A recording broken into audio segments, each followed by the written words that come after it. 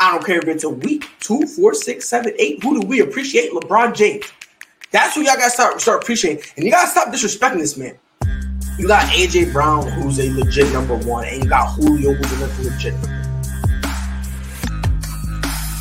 One of them dudes got to get double teamed. Who gonna get double teamed? And whoever gets double teamed, the other one gets the ball. I'm saying this with no pun intended, but full of pride. Ladies and gentlemen, welcome to another episode of the Prideful Takes podcast. As always, it's your boy Pride, and it's Wednesday. You know what that means. We got that boy Chris in the motherfucking building. Chris, how you feeling, bro? I'm feeling great, man. How you feeling? Another day, another dollar. We got a whole bunch of news and hilariousness, and the hilariousness is where I want to start. Ben Simmons is my hero. I don't care what anybody says. He is telling them the 76ers organization, and I swear this is a direct quote in his head, lick my nuts from the back. This guy does not care, and he really wants to go home. Like, let this sink in. He shows up, he wants to go home, and then Doc Rivers says, you should go home. You're testing the man, and then you got the surprise Pikachu face when he goes home.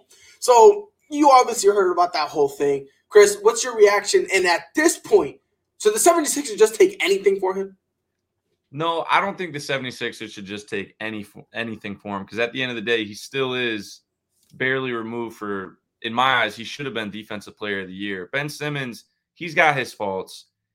There are questions about his work ethic. I have questions about his work ethic, and I would be skeptical to trade for him.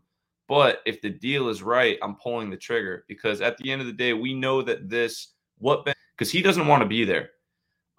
Do I think this was the way to do it? No, because all this does is this lowers his trade value to some teams, because it shows that there is no chance for reconciliation. Because of that, the demand will probably stay somewhat of the same. It might go down a little bit, though, and teams know that the Sixers have no other option but to move on from him. So I thought this situation was stupid. I also think it's stupid for Ben Simmons, because he came back because he may not want to play, but he does not want to lose out on money. That's the biggest reason why he came back. Every game he misses is a lot of money that he's leaving on the table. And him getting fined, him getting kicked out of practice and suspended for the first game of the season is not a good look for the Sixers. It's not a good look for Ben Simmons. And it's not a good look for the NBA. Yeah, I'm with you. Now, I will say this. I am Team Ben, because at the end of the day, why would you tell the guy he's worthless and then all of a sudden get mad when he's like, bet, I'm going to get my thing. Look, this is my whole thing with Ben Simmons. Joel Embiid has his own issues. They don't bring it up one time. And if I'm Ben Simmons, my thing is, hold on. But I'm saying it from Ben Simmons' point of view. From his point of view, you're like, look, the team is supposed to be built around us. Ben Simmons they've been trying to trade Ben Simmons since last year. Like, you know what I mean? Like, the whole James Harden thing, and I understand James Harden is a better player than Ben Simmons. That's not the argument I'm making. But let me ask you a question. Is John Collins better than James Harden? Did you say John Collins? Yeah, from Atlanta.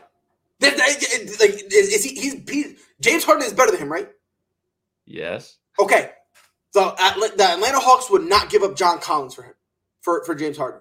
And it's because they like him there. Not say he's the better player, but they're building around him and Trae Young. You see what I'm saying? I see what you're saying, but there's two things with that. John Collins was on the trade block because he was being rumored to not – basically the Hawks and John Collins were not getting along great because of the talks about the extensions. He almost got shipped out to Minnesota. That trade almost happened. But the only reason that's not – it's not because they were like mad. It was because they did not like – John Collins wanted the money he wanted. Atlanta wasn't willing to meet him. And at the end of the day, they met. It's not like they've been trying to trade him forever. They only traded him because he wasn't going to extend. But they haven't been trying to trade Ben Simmons forever. Because if you look back to last season, if the 76ers did offer a trade package with Ben Simmons, don't you think that the Rockets would have accepted that rather than taking in basically a deal that was centered around Karis LeVert, who then got traded for Oladipo on an expiring contract. Well, the thing with that is the 76ers threw Ben Simmons' name out there, but they want the Rockets really was like, okay, yeah, we'll take the players, but what we truly want is picks. That's kind of the road they were kind of going down. They're like, look, we'll take some players, but because look, Houston when they traded James Harden, they're like, yo, we're in rebuild mode. It don't matter what we get, unless the guy we get is a Kevin Durant or a LeBron James or a top 5 player, we're entering rebuild mode. So that's kind of how my whole thing with that was. But I'm on Team Ben, 100%. You can't blame that whole thing on Ben Simmons and ignore the fact that defensively he kept them in the game. Now, I'm not saying that Ben Simmons is not at fault. That's not the route I'm going down. He deserves some blame, no debate. But what the Sixers are doing, they're blaming him. And then on top of that is like, we want to work it out. But at the same time, kick rocks. Like, it's this weird vibe they're giving off. And again, Ben Simmons, like you said, he's not doing himself any favors, because if you're going to show up, at least be professional about it. Just show up. If you don't want to talk to nobody, that's fine. But if Doc Rivers is going to have you, why show up if you're just going to stand? Because if you show up and just stand, they're still going to fine you. They're going to fine you like what they did. They're going to fine you, suspend you for conduct detrimental to the team. So Ben has to understand that. And again, my whole thing with this thing, the 76ers need to make their minds up. Because now you got Joel Embiid all of a sudden is like saying, oh, well, I don't care about that man. You're going to say that, but then in 2 days you're going to say you were misquoted. So I'm very curious to see how this goes out. The only issue I had with Ben was when Doc Rivers told him to do the defensive drill they were doing, when he was like, nah.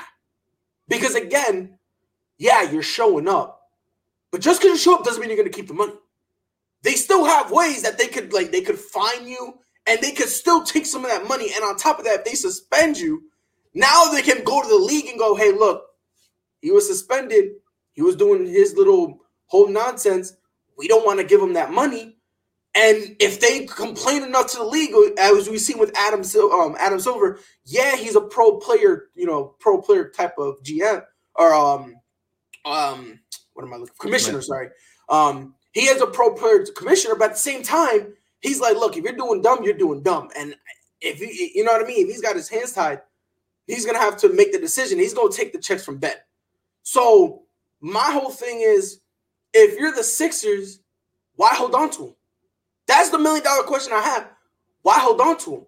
You guys are saying that, and I'm gonna let you go, but before I pass it on to you, here's my biggest thing. They're saying that Ben Simmons needs to fix his own trade value. Was Doc Rivers fixing the trade value when he basically said that they couldn't win a championship with Ben Simmons? What were they fixing his trade value when they were poking and prodding right after that loss? They were poking and prodding and trying to trade him, and no one wanted him. If you told what's not true? Hold on, what's not true? It's not true that no one wanted Ben Simmons. There's no chance that was true. It's not that they didn't want him. They didn't want to pay what the Sixers wanted to give. That's correct.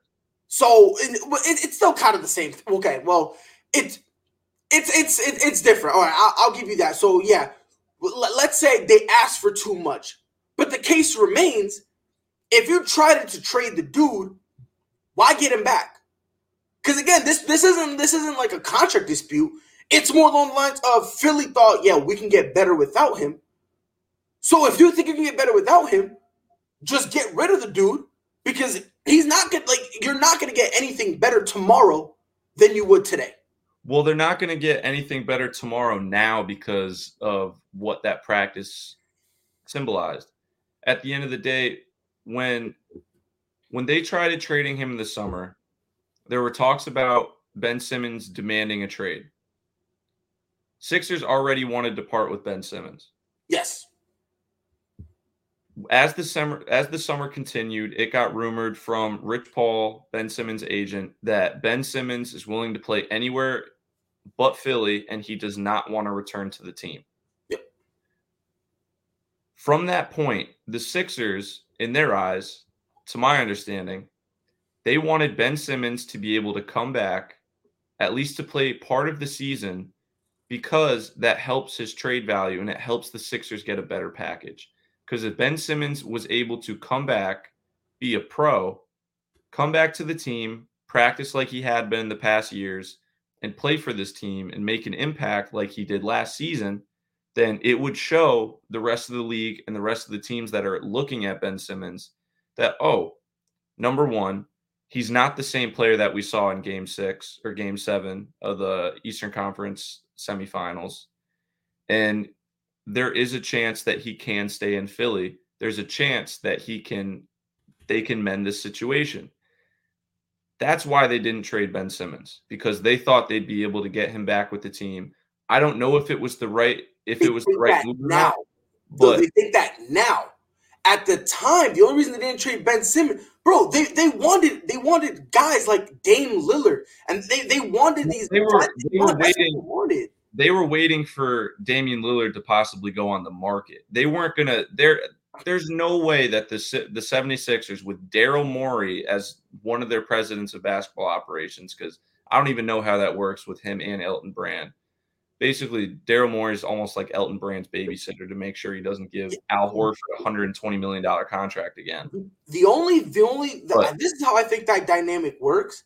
I think it's more Elton Brand kind of talks to the guys they have in-house, and then Daryl Morey is the guy who, if a trade needs to be, done or stuff like that, he's the guy. That's how I'm looking at it, because you know what I mean? Like, what else would he really do? You know what I mean? Well, they brought in Daryl Morey because Elton Brand started fucking everything up. Bad. And they didn't want to get rid of him, so.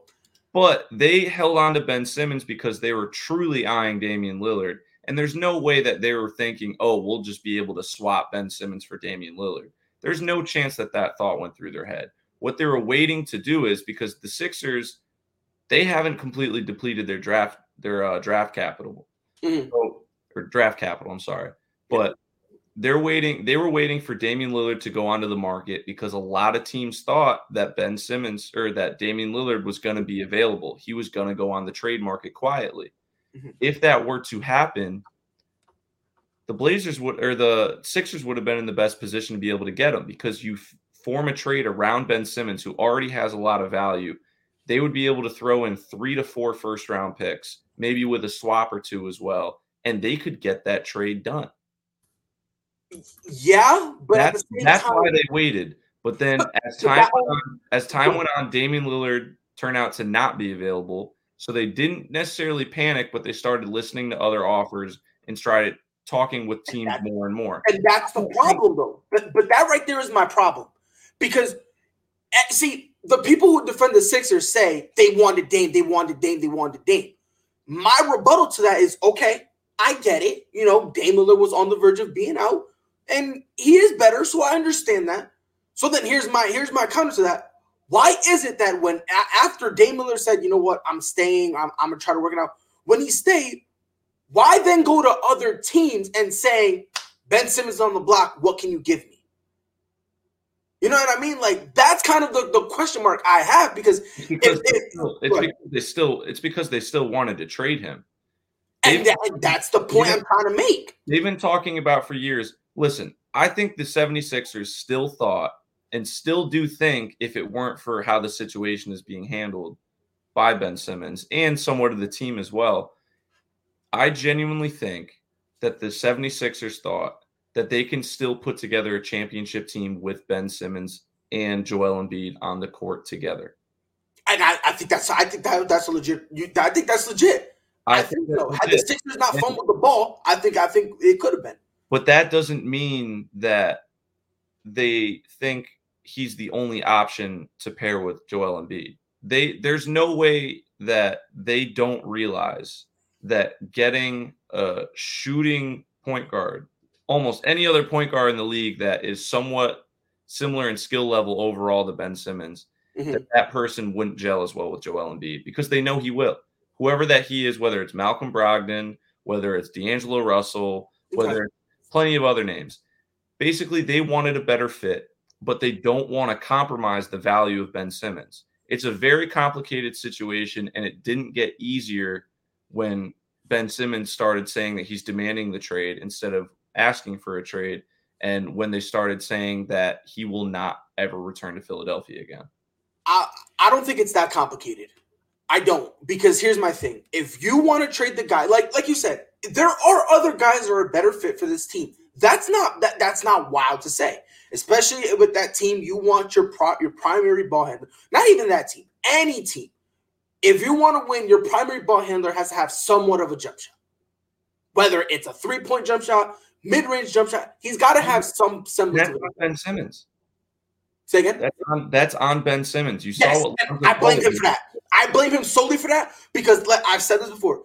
The last three off seasons, he works on it and he looks like he's got a nice shot, and then come game time, he doesn't implement it. So I got you there. I'm with you there. Here's where I give some pushback because, again, Ben Simmons does deserve some culpability. I'm not trying to alleviate him completely from it. But, again, if you're going to sit here and say this, in order to get better, we need to trade Ben Simmons, who we have sold to everybody. He is a pillar of this team. The whole trust the process thing, it led us to these two guys, to Joel Embiid and Ben Simmons, right? Now you're going to try to trade Ben Simmons and then say, nah, we want him back. Look, if you want to question the guy's work ethic, that's fine. There's one thing you can't question. That dude got pride. That dude's ego is massive. In order to be an NBA player on the highest level, you got to have a big ego. Most people in professional sports, or even to any of that amount of success in any career aspect, have a big ego. Right. But I don't think the Sixers necessarily were trying to bring him back to keep him for the foreseeable future. I think they were trying to bring him back to get his trade value back in order. And they still have that thought in the back of their mind. This isn't a terrible situation. Do I think they want to do I think that they wanted to keep Ben Simmons and Joel Embiid together for 4 or 5 more years? No, because if they thought that, they wouldn't have put Ben Simmons on the trade block. Mm-hmm. But we've seen this before in other situations. James Harden was saying he didn't want to play in Houston anymore, but he was still suiting up and playing. Right. Correct? Which is why I do poo-poo on Ben, because if Ben handled it this way, but at the go ahead. But yeah, see that. Go ahead. Should they? I'll wrap it up quick. Should they have traded him maybe a little bit sooner? Yes, but there was no telling that the situation would have devolved exactly like this. I get that. The only thing I have to say, and then we'll go to the second part of this. The only thing I really have to say when it comes to this, don't tell the guy he's a pillar and then try to trade him. Whatever reason, the trade doesn't happen for whatever reason, don't say we welcome him back and he's still a pillar and then still be trying to trade him. That's the only issue I have with the Sixers organization. If they went up to Ben and said, yo, Ben, look, you want out? Look, show up, ball out, and while you're balling out, we'll make it happen. If they have that conversation, I'm good, but that conversation is not going to happen because what Philadelphia is trying to do, they're trying to erase what happened. They're trying to pretend like they never tried to trade him. They're trying to pretend that that the fans wasn't going sick on him, that Doc Rivers was saying all this stuff, that Joel Embiid. If they just have this thing where they go to Ben and say, yo, Ben, look, stuff was said. He said this stuff. He said this stuff. You did this stuff. We're all wrong here. We all deserve some share of the blame. You want out? We got you.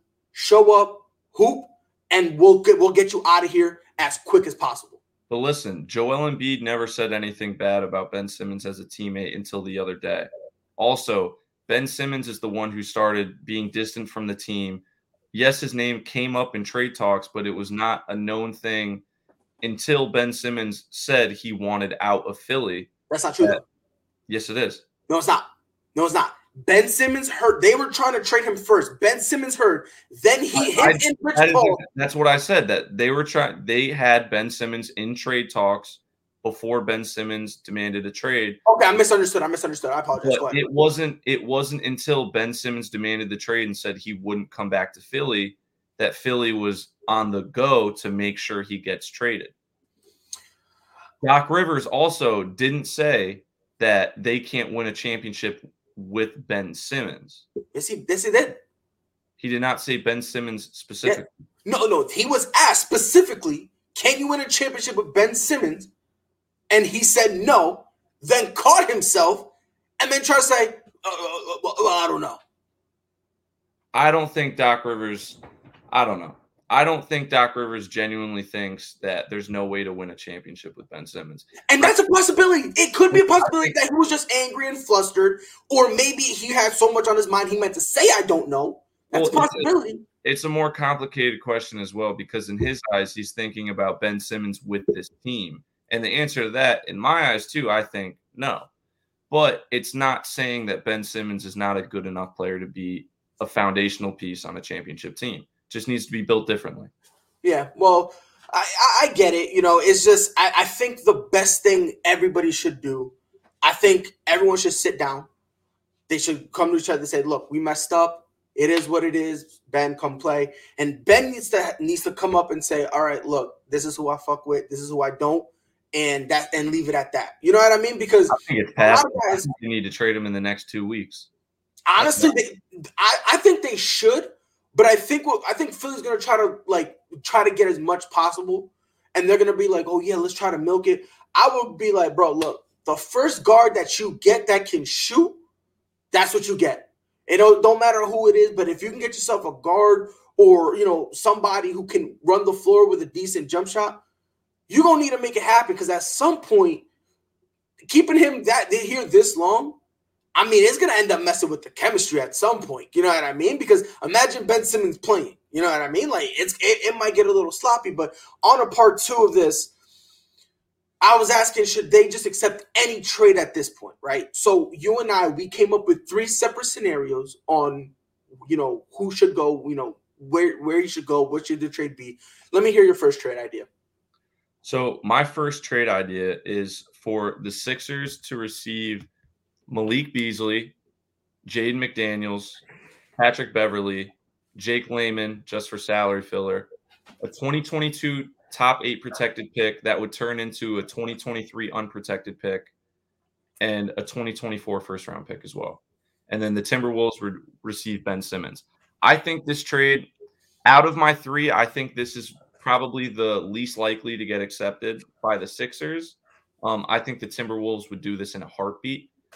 Because they have a logjam in the backcourt already. So getting rid of Patrick Beverly and Malik Beasley would be somewhat of a plus, especially in order to get Ben Simmons.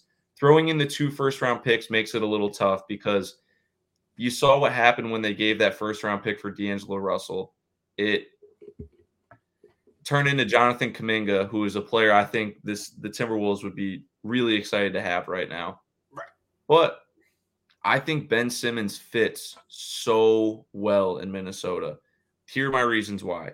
D'Angelo Russell has proven that he can play off the ball. He's a very good shooter, and he can also take some playmaking responsibilities away from Ben Simmons, something Ben Simmons hasn't really had in his career, except for that half year that he played with Jimmy Butler. Mm-hmm.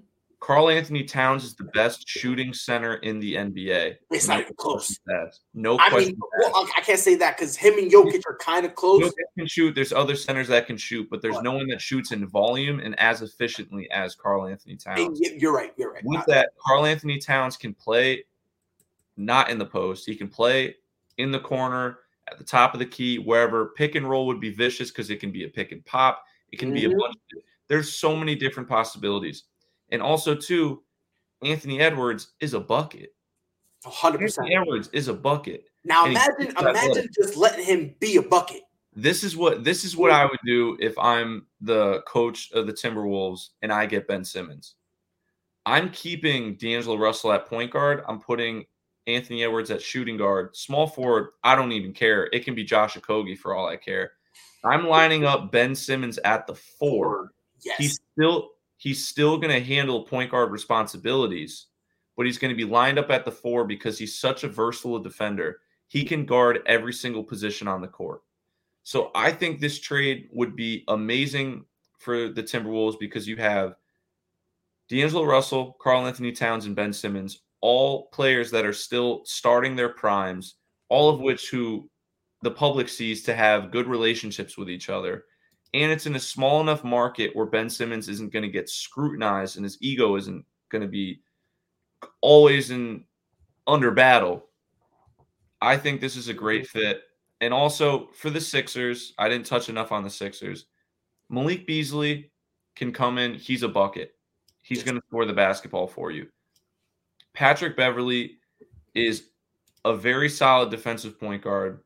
He's not necessarily great at running an offense, but he has enough postseason experience and grit to help the team. Jaden McDaniels is a very underrated young building block in this league. This dude, if it wasn't for having a bad year in college at Washington, he easily would have been a top 5, top 10 pick in the 2020 NBA draft. Not even close. He has so much potential in this league. He can score the ball with ease. He's super athletic, and he's a perfect size for a modern day 4. Yep. What? I was just going to wrap it up and say this trade would set up the Sixers very well for the future, and not just the future, let's say 5 years or so, the immediate future, because Malik Beasley can come in and make an impact now. Patrick Beverley can make an impact now, and when his money comes off the books, that's money to spend in free agency. Yep. McDaniels can be a very solid contributor this season and keep getting better. Him next to Tyrese Maxey, that's a great young core to put around Joel Embiid. And those picks can definitely be valuable and used in a trade. Yep. Yeah, I do like that one.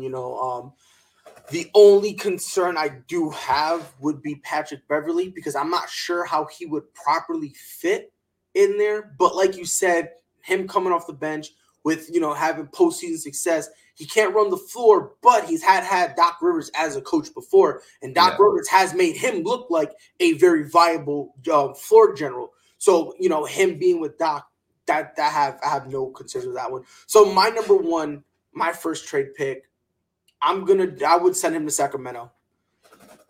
It's going to be the Sixers get Buddy Hield and Marvin Bagley. If you want to throw in the trade, sure, throw it in. I don't mind.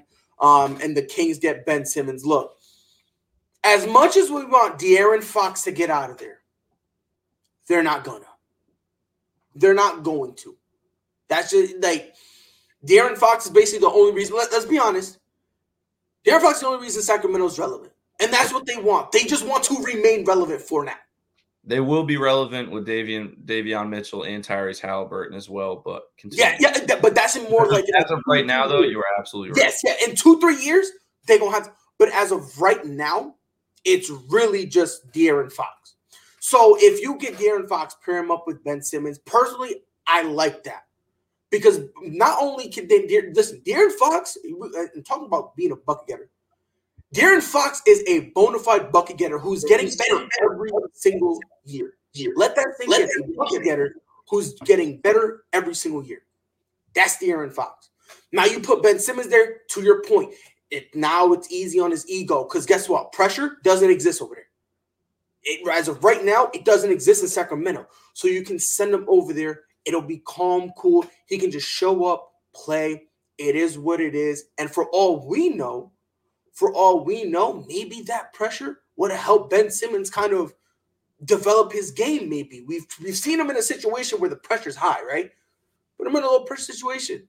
Let's see what happens. Now, Buddy Hield, I think Buddy got to get out of there. I think he got to get out of there. That's just my thing, because the way he plays a way that, frankly, any legitimate team that has playoff, postseason aspirations, championship aspirations. You need a guy like Buddy Hield, a guy who can not only dribble and get his ball, get a shot off the bounce, but he can also be a spot-up shooter. You know what I mean? So I feel like that would be perfect for them. And then Marvin Bagley, the reason I bring him in there is Sacramento, for some unknown reason, isn't playing this kid. I don't know why. They must hate him. His agent literally he basically ripped them all over social media because they're saying it's ridiculous. If you want to get the kid out of here, fine, whatever. Get him out of here. Send him to Philly. I feel like him, Imagine him with a coach like Doc Rivers. And then him being able to watch a guy like Joel Embiid. I feel like that would do a lot for his game. The only caveat I have for this, there's only one caveat. Tobias Harris needs to be the second scoring option. He can't be the third. He needs to step up and be the second. So, kind of. But he's averaged more points a game than Ben Simmons every year he's been. What I mean by second score, because the thing is he's averaged more, but if you look at the team, he's not the second scoring option. He's not. A lot of the buckets he's getting is because of Ben Simmons in terms of him giving him those passes. What I mean is you're gonna need to, because Tobias Harris can bring the ball up. When you're in those moments, because Tobias Harris, he has a mid-range game, he has a 3-point game, he can drive, he's good at the free throw line. What I'm saying is when you need that guy to go get you a bucket, as of right now, if this trade were to happen, Tobias Harris would need to be that guy. Because now when you got Buddy Hield, you're getting Buddy Hield in here. So now you have a third guy. So now instead of having him, you know what I mean? Like now you can kind of relegate him to be a 3-point shooter. You can kind of have him be a more dynamic version of what they use in Seth Curry. You know what I mean? Like you can now have a younger version of that and Buddy Hield. And on top of that, as long as Tobias Harris, and again, not to say Tobias Harris has kind of been coasting the last few years. What I mean is in this instance of this trade, coming off this year, what happened, the Philly fans are not going to be trusting in Buddy Hield to be that guy right off the gate. You know, there's a few guys who they'll actually trust and say, okay, he can come and he can take off. Buddy Hield isn't one of those guys yet. Now, obviously, if he kind of just does what he's normally been doing, come next year, probably. But until then, the only caveat with this trade, Tobias Harris needs to be the definitive second to the point where he's bringing the ball up sometimes because he's got the talent to. And I feel like the last couple seasons, mostly last year, he's kind of been a little accustomed to, okay, Ben Simmons, he goes up, does a thing, we'll do an alley-oop and we move on. He's kind of been accustomed to it. Not to say that it's his fault, because if I was Tobias Harris and I'm out here getting easy dunks, I mean, come on, bro. Like, who wouldn't want that? You know what I mean? It looks good on me. I'm out here doing my thing. But in order for this trade to work, Tobias Harris needs to step up. Again, not to say he's a scrub. I don't want people thinking I'm saying that. But he needs to be the definitive number two guy to the point where Joel Embiid is not on the floor. Tobias Harris, it needs to be in his hands. I have a couple problems with this trade. I definitely don't hate the fit of Buddy Hield in Philly. Mm-hmm. What I don't like is the fit of Marvin Bagley III in Philly. Mm-hmm. I don't think Philly has any want or need for Marvin Bagley III. And here, I do not think he would fit in Sacramento one bit. And at the end of the day, too, it'd be a 1-year rental because he's going to go into restricted free agency. And Philly has no need for him, so therefore they would not want to bring him back. And here's my rebuttal to that. They signed Andre Drummond to a 1-year deal, so if he leaves, you can keep Marvin. 2. You can't, though, because you'd have to give Marvin Bagley not significant money, but you'd have to give him mid-level exception type of money to be able to. Fine. But here's the thing. Are you giving $10 million to a backup center when you just gave Andre Drummond? You have to. You have to. You don't. And the reason I'm saying you have to is because you have a center who can't stay healthy. That's where you kind of have to start thinking like that, where whatever backup you have, you might have to overpay because your main guy is. It's kind of like let's say in Golden State, Steph Curry is their best player. Let's say he was continuously injured, right? Like he couldn't finish season. The backup they have, they would have no choice to overpay because it's like, yeah, whenever this guy's injured or something. Oh, go ahead. But when it comes to the center position, the problem is they were able to get Dwight Howard last year on a deal for under $5 million for a year. And then they were just able to get Andre Drummond on a 1-year deal for the veteran minimum. The center market for what Philly needs at the backup center position, because you're right, there are concerns about Joel Embiid's health.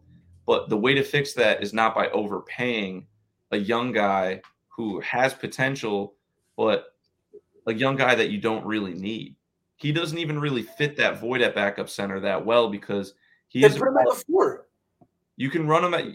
let's say you run him at the 4, then you're going to put Tobias at the 3, and it's going to have a similar problem to what you had when you had Al Horford.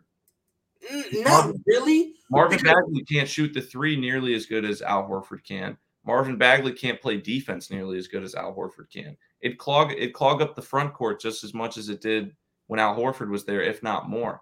I don't think so, though.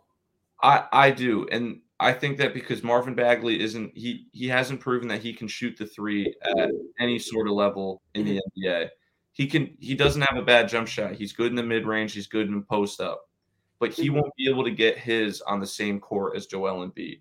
But the thing he's not going to be able to really get his anywhere. The way that this trade would be able to happen is if the Kings were willing to include Tyrese Halliburton or Davion Mitchell. And I don't think that would work because I mean, especially Davion Mitchell. Like who would the Sixers starting point guard be for this season if this trade were to happen? For the starting point guard? Yes. I'll be honest with you, I put Seth.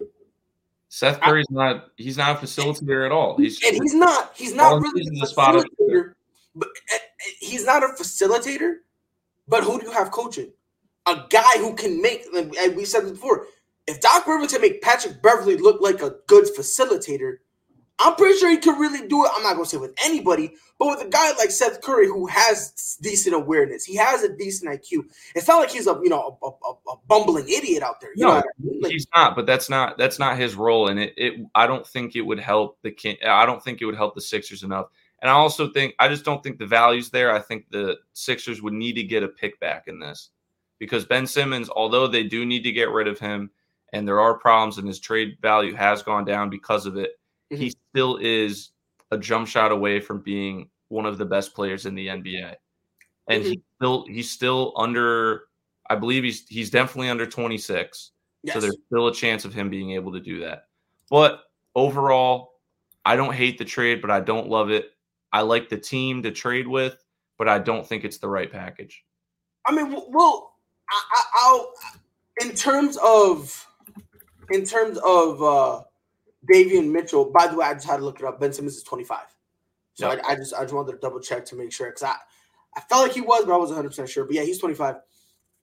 The thing with this is you don't really get that facilitator, but at the same time, you don't need that facilitator. And the only reason I'm saying you really don't need the facilitator is if you really look at this team, you got a lot of guys who can really get their own bucket. But in terms of needing that elite facilitator, I think that's something you can sacrifice if you get some of the shooting that you get with Buddy Hield, and you're getting, if you want to call it a rental, all right, fine, then throwing a pick in there. But at least you have something of a backup in Marvin Bagley, who let's say for some unknown reason, Andre Drummond gets injured or something as well. You at least have something that you can put out there and go, okay, we know what this kid can do. Is he going to light it up? No, but we can still use him and he can still be an asset, either coming off the bench or starting if whatever reason. Because I'm going to tell you right now, if Joel Embiid is out and this trade goes down, Marvin Bagley's getting those starts. I think he'll get the starts over Andre Drummond. I would start him over Andre Drummond, but I don't know if Doc Rivers would. But that's a question for another day. Yeah, that's a whole nother day. So that's my first one. Let me hear your second one. So my second trade is with Philly and the Pacers. And this is my favorite trade for the Sixers and for the Pacers.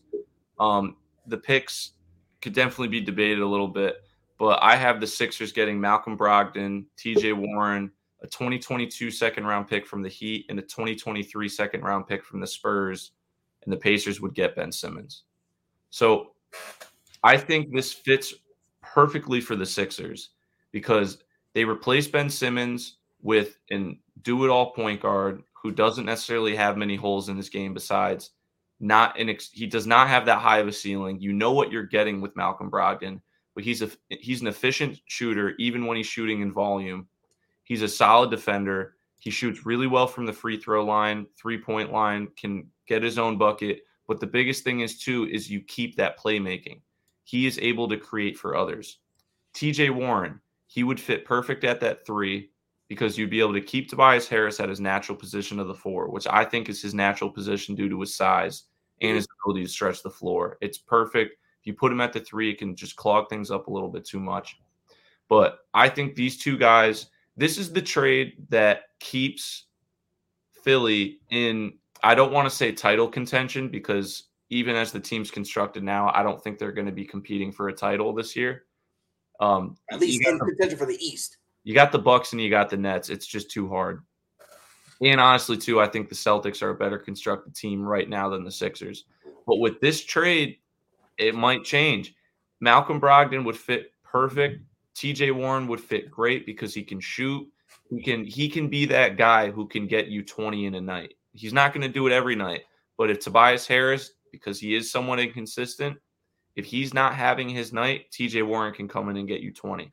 If Joel Embiid gets hurt, a 1-2-3 combo of Tobias Harris, TJ Warren, and Malcolm Brogdon, it's still going to be able to get you some wins.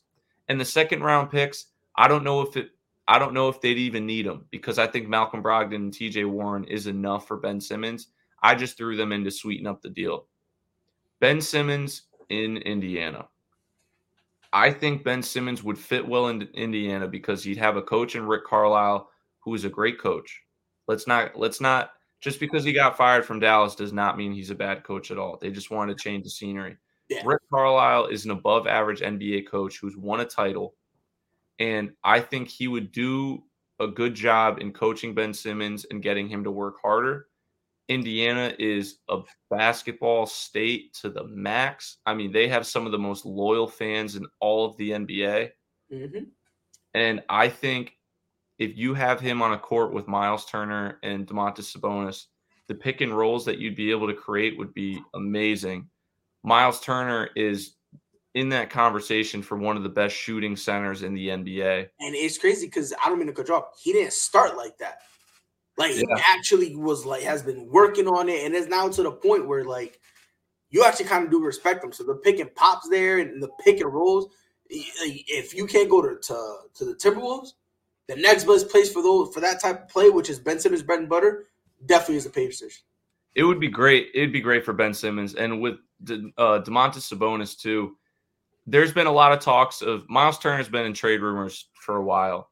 And if Miles Turner does end up getting moved, they're going to move Sabonis to the 5, which I think would be great. Mm-hmm. And even with that, Domantas Sabonis is an above-average shooter. He can shoot threes. He doesn't all the time, but he can do it. Mm-hmm. And it gives Ben Simmons the floor spacing. And also, too, let's say they move Sabonis, which I don't think will happen. But if you move Sabonis and you keep Miles Turner, that's a match made in heaven. Mm-hmm. Miles Turner can shoot. He can defend with the best of them. He's always in the league leading for blocks per game, total blocks in the season. And Ben Simmons and Miles Turner on the same team, on the same court, that is amazing to have because you have two defensive anchors, two of the best defensive players in the NBA. You surround that with Karis LeVert, who's a legit bucket getter. I mean, this dude can score like the best of them when he is hot. He just needs to stay healthy. You add that in with Karis LeVert and a team that has wing depth with Jeremy Lamb, Justin Holiday. They've got some guys that can come in and score off the wing and defend as well. I think this would set them up well for the future. It would give them solidified building blocks. And I think this is a great trade for both sides. I'll be honest, this trade probably, like, if I'm running Philly and the Pacers call me up with this trade, I'm taking it in a heartbeat. And like you said, I don't even know about the 2 picks. I don't even know if they'll even be necessary. If they can get just one of them, I'm taking this quick, fast, in a hurry. And the main reason I'm going to take the trade, not only does it keep Philly, it'll bring Philly as close as possible to be able to contend within the East. But this trade, I might sound crazy saying this, but I'm going to tell you right now, this trade makes the Pacers a playoff team. With how much talent they have, you know what I mean? You have a solid trio in Simmons, Sabonis, and Turner. You have that, and on how weak the East is, I think they'll be able, now granted, they're not going to really do much, but it'll give them some playoff experience. And like you said, it'll be good building blocks. So this, honestly, if I'm the Sixers and I can get this, I do it quick, fast, and in a hurry. And again, if you can't get both, fine. If you can get one, cool. But Malcolm Brogdon and TJ Warren for Ben Simmons, that's something I definitely would do. And honestly, it's one of those common sense trades that, you know, but again, we're talking about Philly, who kind of want to try to get a little more bang for their buck. And, well, they were, but also, too, this trade was already in discussion. There were talks of just a straight-up swap of Ben Simmons and Malcolm Brogdon. I don't think it was a straight-up swap. No, it was Karis LeVert. It was going to be Brogdon. Originally, it was Brogdon and Karis LeVert for TJ Warren. Or, I'm sorry, for Ben Simmons. And then with this whole health thing, the Sixers kind of was like, you know what? Nah, we're good. But then they never really brought up TJ Warren. Like, it was kind of a little bit, but it was never as hot as how it was with Karis LeVert. Well, Karis LeVert is more of a commodity, and also, too, TJ Warren's on an expiring contract. But with where Ben Simmons' trade value is at right now, I think this sits right around where his value is, give or take those second-round picks. I very well could have not included them, but I am a firm believer in that Ben Simmons still has, even with it going down, he still has tremendous trade value. Oh, definitely, yeah. And like honestly, if just one of those picks alone would actually kind of, you know, put those with Brogdon and Warren, it would be nice. And with TJ Warren's expiring contract, who's to say that maybe because if I'm not mistaken, if he, again, this is how most players are. If you get a little bit of taste of the playoffs, you'll want to stay there. You know what I mean? Like, so maybe that's how it'll be for him. It'll be interesting to see. So my second, this one, I think it's not that much of a reach. So I would do the 76ers get Colin Sexton, Kevin Love, and a 2022 second-round pick. And then they have 2 second-round picks, one from the Kings and I believe another one from the Spurs. I believe the Kings one is higher. So they'll do that. The Cavs get Ben Simmons and Seth Curry. Hear me out. Ooh. Hear me out. Just take this ride with me. This works for Ben Simmons because, again, kind of like with the Kings, ain't no pressure in Cleveland. LeBron is gone. They kind of know what they're, you know what I mean? You just need a decent name to put people's butts in seats. Ben Simmons right now, sure, people want to poo-poo on him. But guess what? People still pay to go see Ben Simmons. And especially when you have a guy like that and you put him in Cleveland, I feel like that's one destination where you'll be able to see the best Ben Simmons. A Ben Simmons who'll just play his style, and it is what it is, right? Now, for the Sixers. This one, for me, was tough. Now, obviously, I got to throw Kevin Love in there. We got to make the money right. We got to make the money right somehow.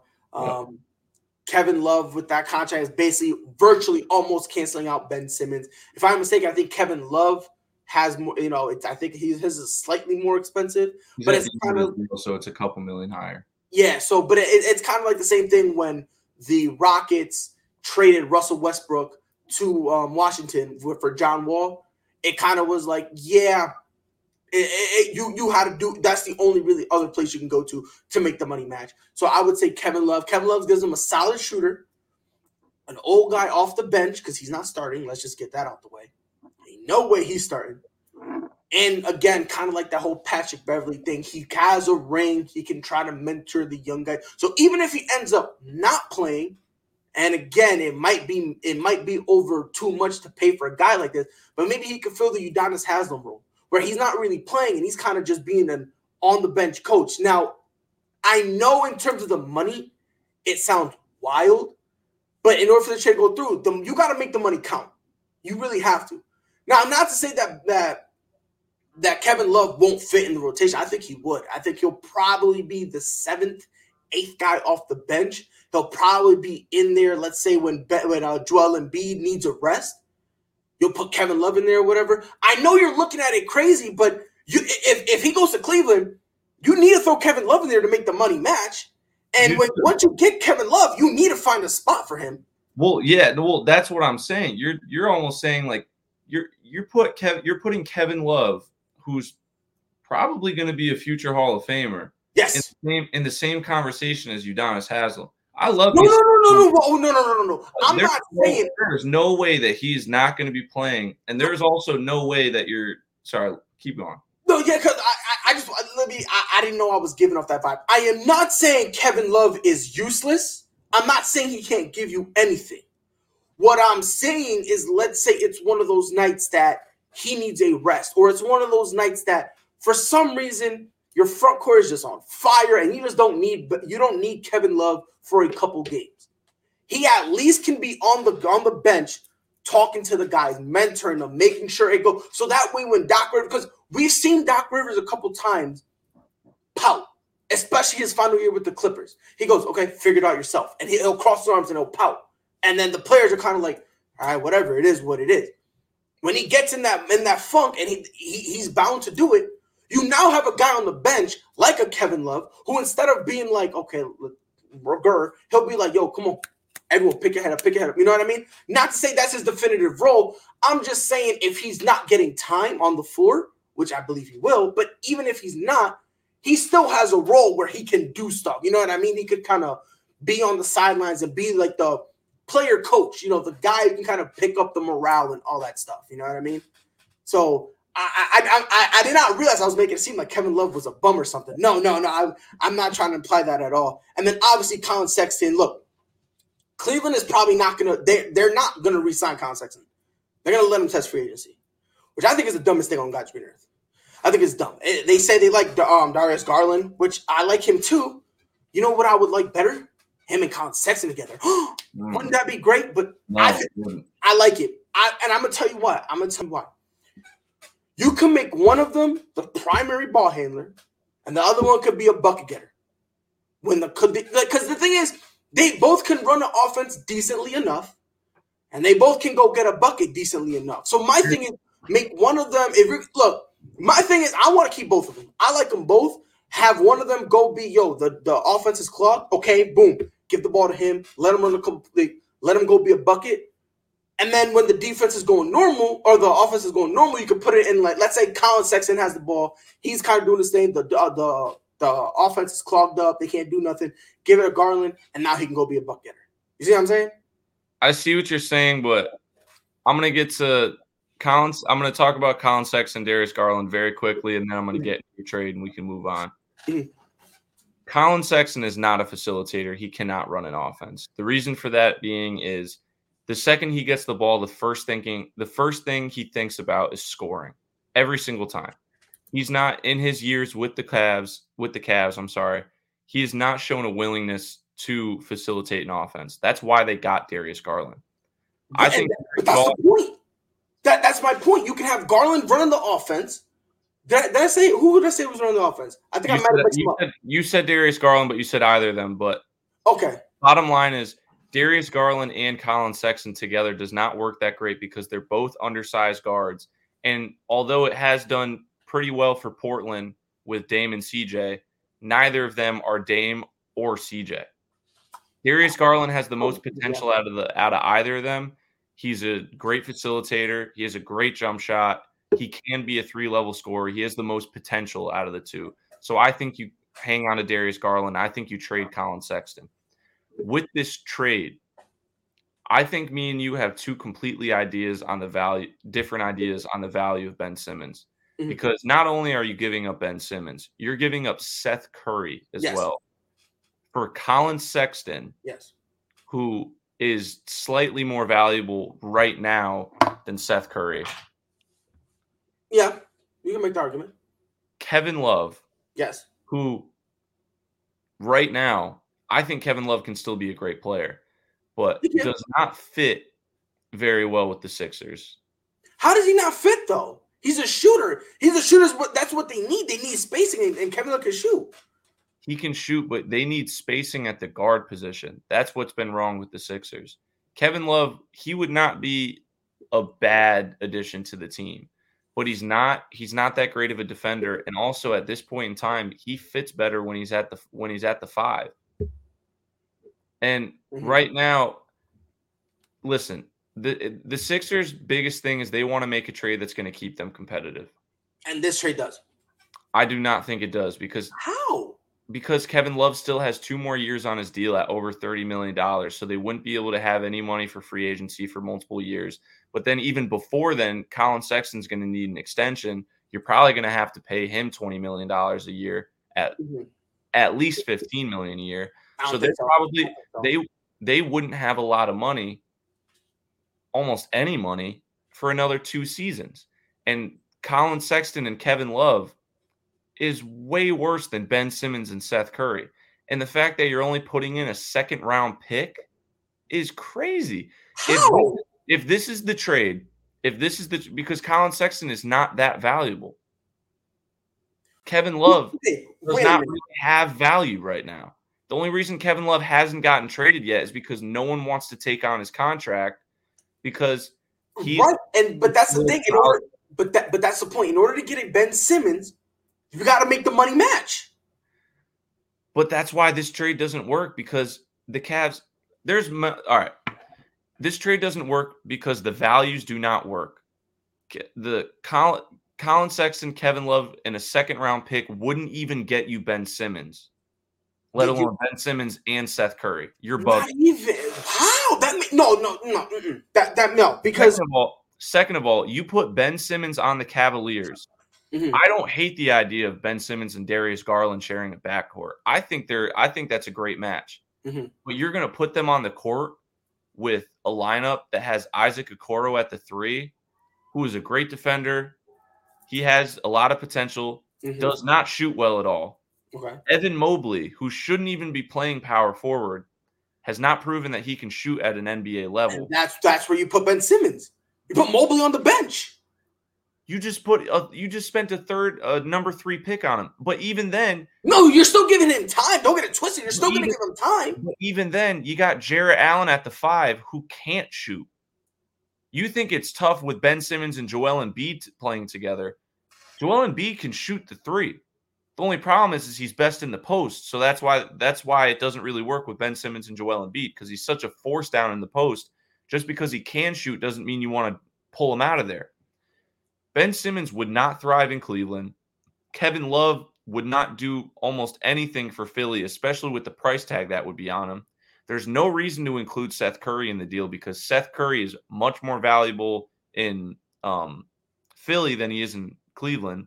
And if this were to be the trade, there's no way in hell that the Sixers would accept this deal without getting at least 2 first-round picks in this deal. Which is stupid.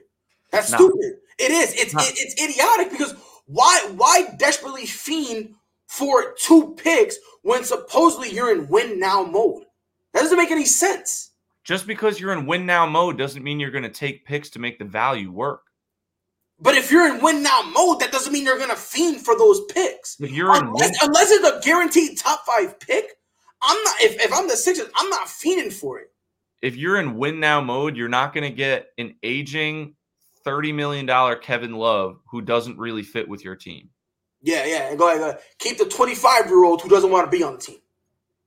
No, I'm not saying keep him. I'm saying there's better trades out there, like the 2 I've already provided. What? No way you're going to say supposedly. Okay, I'm not even going to get into it. Okay. What's your third pick? What's your third My third trade, which is also way better than the trade you just brought up. This is the worst trade I've seen. I'm going to keep it a stat. This one makes no sense whatsoever. All right, you tell me how after I tell the trade. This trade is DeJounte Murray, Devin Vassell, however it's pronounced. Thaddeus Young, and a 2024 first-round pick for Ben Simmons.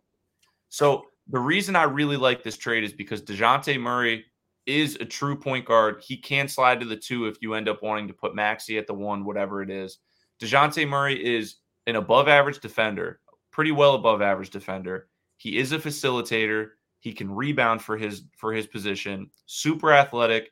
He can shoot and he can get his own bucket. But most importantly, he can still make buckets for guys around him. Devin Vassell.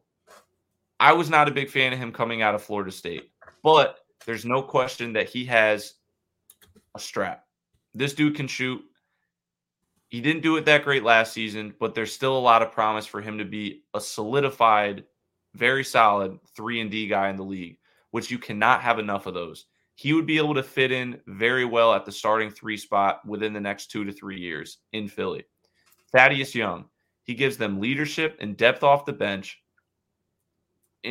For instance, he can play the 4, and he can also play small ball 5.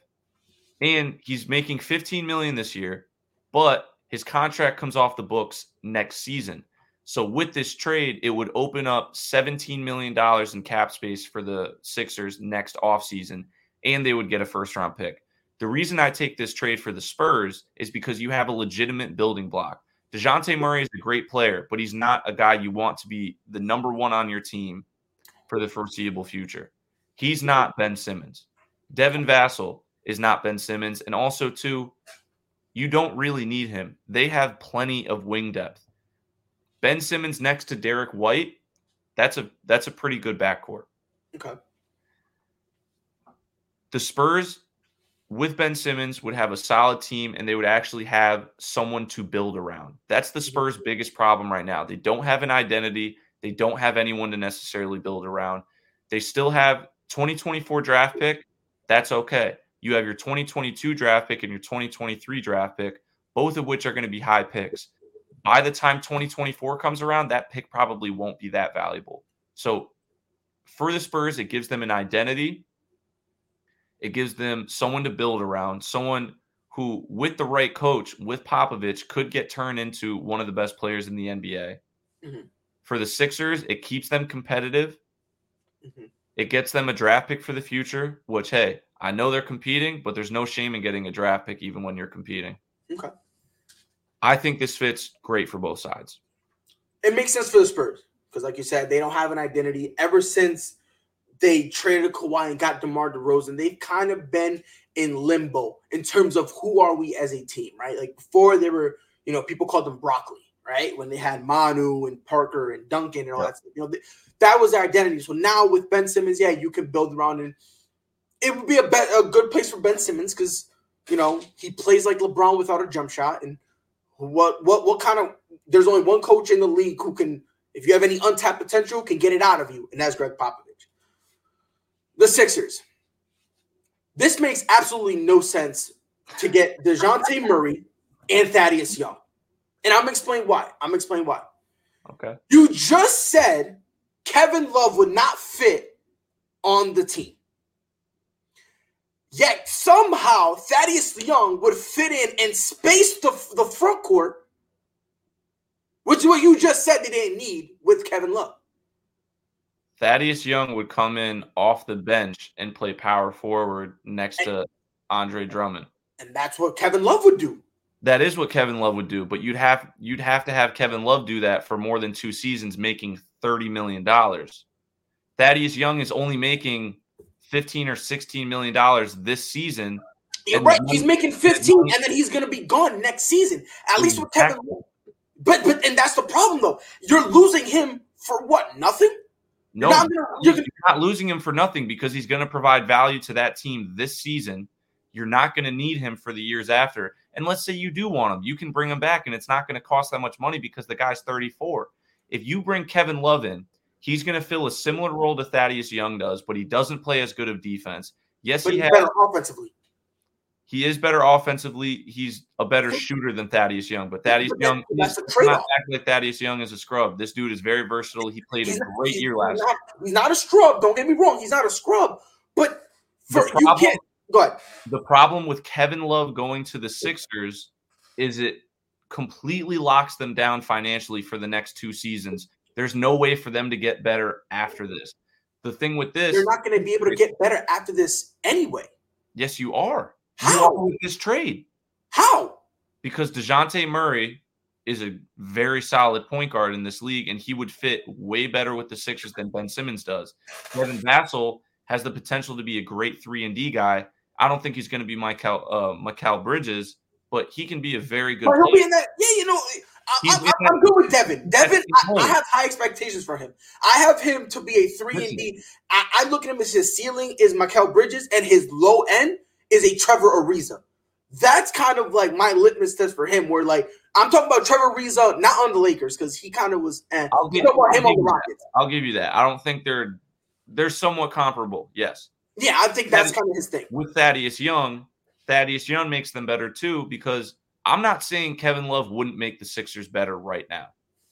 Mm-hmm. What I'm saying is Kevin Love would hurt the chances of the Sixers getting better in the next couple years. But they can't get better anyway because the free agent class is not as stellar. It's not going to be. They're not going to be looking at guys that are going to be commanding max contracts. They're looking at guys that can come in and fill roles, solid role players. That's what Thaddeus Young does. And when Thaddeus Young leaves next offseason, which who knows, maybe they might want to keep him. That frees up $16 million. $16 million can get you a very solid role player in the NBA, and they could spend it on someone who fits better with the team than Kevin Love or Thaddeus Young. I believe when it comes to Kevin, they can spend that money on a small forward who can shoot the ball and defend. They can spend that money on a backup. But you can't say it'll work with Thaddeus Young. List the reasons, and then those same reasons apply for Kevin Love, and then say Kevin Love doesn't make sense. No, you're not listening to what I'm saying. I'm saying Kevin Love doesn't make sense because of his contract. Mm-hmm. But you need the contract to work, though. I told you before that you need that contract to work, but that's why that trade doesn't make sense. Number one, the value on that trade you brought up makes no sense. There's no way that absolutely no way. Yes, Seth Curry. You're telling me Colin Sexton right now is not a commodity. Not a huge one. He's a better commodity than Seth Curry. And I don't even think that's not even a hot take. That's not even that's not a hot take. At all. But the issue is that's a conversation. You're forgetting that Ben Simmons is in that trade. Is Colin Sexton's value anything close to Ben Simmons? Yes. Is Colin Sexton nothing more than Jordan Clarkson with maybe some more potential? You can make that argument. I'm not going to fight you there. The reason I say Colin Sexton has a little bit more trade appeal right now over Ben Simmons is frankly for the fact that, again, I'll let you finish. No, but you can't say no, because if Ben Simmons had this great appeal, he would have been out of there already. The reason he's not out of there is because the attitude.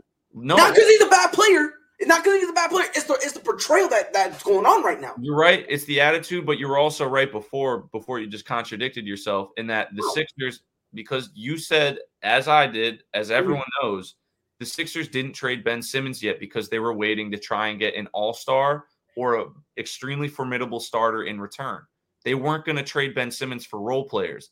And at the end of the day, Kevin Love is a way overpriced role player right now. He has negative trade value. If the Cavs were to just trade Kevin Love, if they were going to trade Kevin Love like they were trying to last season and the season before, they would have to add in draft picks. They'd have to do like what the Celtics did when they offered. But that's why I'm adding. But again, that's why I added a pick and Colin Sexton. Second round pick. You have to add in 2 or 3 first-round picks to make that deal work. That's out of pocket. That's out of pocket. They wouldn't be for this year because the Cavs are going to be terrible, so their first-round pick is going to be worth a lot.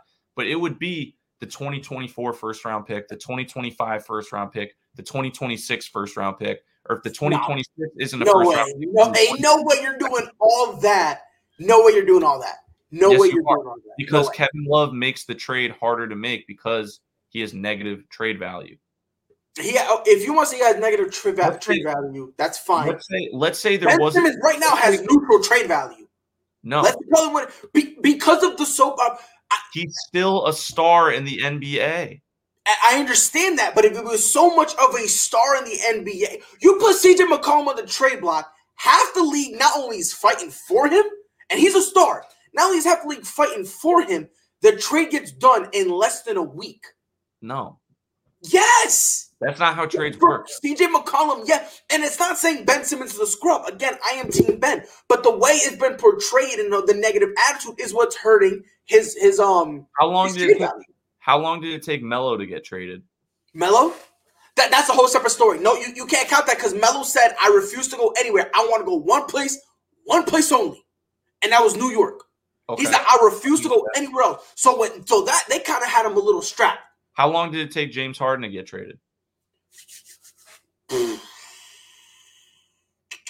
Well, They were took trying, they were in trying less than a month in the regular season. I know it was less than a month. into the regular season. It was about a month. About a month. They were trying to trade him in the offseason as well. Right. And why didn't they? Why couldn't they, though? Because of him pouting and all that stuff. It's still James Harden. I don't get it twisted. I understand he's still James Harden, but the attitude, people look at it and go, I'm a little nervous on taking that plunge. Well, people don't remember the Nets spoke to James. Per the Rockets gave permission.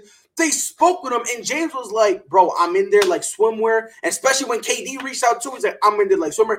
And that's what gave them the confidence. James Harden even would have went to Boston. He would have went to Philly. All three of those teams, the Nets, the Celtics, and the Sixers, were all included in his yes. And they were in a bidding war. So it's not like they were not in a bidding. They were not in a bidding war. The trade talks stopped with Boston because Boston wasn't willing to include Jaylen Brown. The trade talks stopped with Philly because Philly wasn't willing to part with Ben Simmons. And then as soon, no, it's not that they weren't willing to part with Ben Simmons. They wanted more. They wanted Ben Simmons. Who was it? Shit, I'm drawing. They were not willing to build a deal around Ben Simmons. They wanted to get rid of Ben Simmons because Ben Simmons was included in the trade talks, and the Rockets wanted more. They not look at what the Rockets got for James Harden. You don't think if you put Ben Simmons in that deal, you don't have to give up 5 first-round picks. Not even close. It would be Ben Simmons and 2 first-round picks. No, because the Rockets wanted young players. They wanted Ben Simmons is a young player. They wanted Maxey's, which Philly does not want to move on from. They don't want to get rid of him at all because they see potential in him.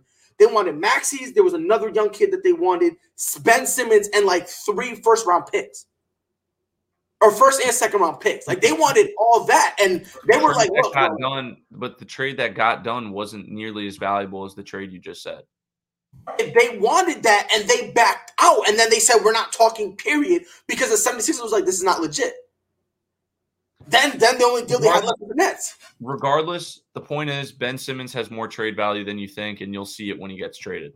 We'll see. We'll see. As of I don't know. I don't know how his trade value is looking. This is my third. Let's move on. My third trade. This one. You finally got the value right. You finally got value right. How do you propose this trade? Easy. And then right before it, you do Colin Sexton. Easy. It's easy. When it came to Cleveland, that was mostly a salary dump. That's what that mostly was. That mostly was a salary dump. This one. You got Wiggins, you could say he could fill either the 3 or the 2, which I like him there.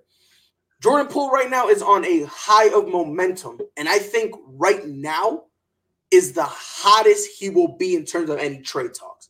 I think this is the hottest he will be. So if you can get him, if you're the Warriors, you can throw him out there, see if they'll go. I like Wiggins.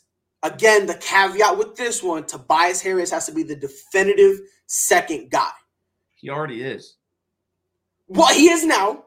But he has been for the last 2 seasons. You're not telling me you're the number 2 guy when most of your touches you have to rely on Ben Simmons giving you alley-oops. I've said this before. That's not how Tobias Harris operates. That's not how the Sixers. That's how it was this last season. This last season, a lot. That's how he was. And again, I'm not trying to say he's a scrub. I'm not. I like Tobias Harris. I think he's a hell of a. I think if you give him the ball and you have him bring the ball up, I think the dude's phenomenal. I like him. I just think he's becoming maybe it's because Ben Simmons has the ball all the time, so maybe that's kind of what it is. I think there might be. I think you are right in some sense. I think there's going to be more pressure on him, but I don't think it's to be the number 2 scoring option. I think it's going to be he's going to have added responsibilities. Him and Embiid will have added responsibilities to be playmakers because with this trade, I don't hate this trade. I like this trade. Let's get that one thing straight. This is the one trade you proposed that I actually like. Okay. Congratulations. You passed it. You're 1 for 3. Listen, man, 1 for 3, that's .33 in baseball. That makes me a Hall of Famer. So I'll take that. All right, take it. But losing Ben Simmons to not get a definitive playmaking point guard back puts more playmaking responsibilities on Embiid and Tobias Harris because they are going to be the focal points of the offense. Although they already are. Ben Simmons was the prime facilitator in Philly. And when you take that away, you don't really have one. So the offense is going to have to completely revolve around Joel Embiid and Tobias Harris, therefore adding in playmaking responsibilities. Yeah, which again, I feel like when you have those two guys, you don't really need a top tier facilitator. You just need someone capable. And that's kind of what I look at. When I look at Andrew Wiggins, I see a capable facilitator. I don't see anything glamorous or anything like that, but I see a guy who's all right. And again, he can do defensively. He's a good defender. He can give you some solid points. It won't be nothing flashy, but it'll be solid. I feel like he would fill the role that DeMar DeRozan would have filled had he gone to LA. He would have been the third option. He can give you a consistent 15 to 20 points. He can help defend, and that's really what it is. Again, with Jordan Poole, it gives you a guard, gives you some guard depth, and again, this is the hottest he will be. And for all you know, he might end up working perfectly. And if he ends up working perfectly, you can use him to replace somebody else on that bench. You can to replace somebody, whether it be because they're too old or they're not fitting anymore. Doesn't really matter. You got that guy. For the Warriors, I think they need to throw in some picks, only because unless you're putting Draymond Green in there, that wouldn't make sense either. This is the weird part of it. I can see Draymond meshing well in Philly because he's a facilitator. I can see that, and he has somewhat of a jump shot, somewhat. It's better than Ben Simmons, but right, it's better than Ben Simmons. But again, it's not like, oh my God, like all fearing. You know what I mean? It's kind of like a little bit of an upgrade. So honestly, looking at this pick, again, by the way, honorable mention, I was going to say the Clippers, but I've never even thought of that. That'd be interesting. I was going to say the Clippers. The only caveat was I wanted to keep Paul George. And in order to keep Paul George, it is so messy that it's not even worth it. So that's the only reason why they don't have the assets to be able to get that. They don't. Like, it's to the point they got to get rid of Man. They got to get a Luke Kennard.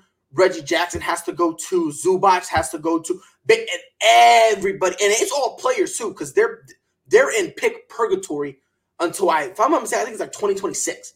Like, they're in pick purgatory for a while. So it's all based on players, and it'll literally just be those three. Yep. That's it. So I wanted to say that, but not with Andrew Wiggins. You get a guy who's a solid facilitator. He can give you a decent 15 to 20. Jordan Poole, maybe he could pop off, and he could be that guy, whether it be starting or coming off the bench. Doesn't really matter. And you throw in 2 picks to sweeten the pot. If honestly, this is the best you can get, because the Warriors don't want to get rid of Draymond. They want to keep him. So if you're Golden State, this is really the only trade you can propose that would get the 76ers at least on the phone. And I feel like if I'm the Sixers, I would take this. I would take it because, look, for all you know, you could take that and you could flip the 2 first-round picks. You could flip those. And let's say things go south and Andrew Wiggins, these are still flippable assets where if things don't go well, which I think it will. I think Wiggins will fit perfectly there because he just shows up. He's the third option. I think he would fit well. All right, so I like this trade. I do. I definitely think by far this is the best trade that you've come up with. I think the reason for that being is you finally got Ben Simmons' trade value right.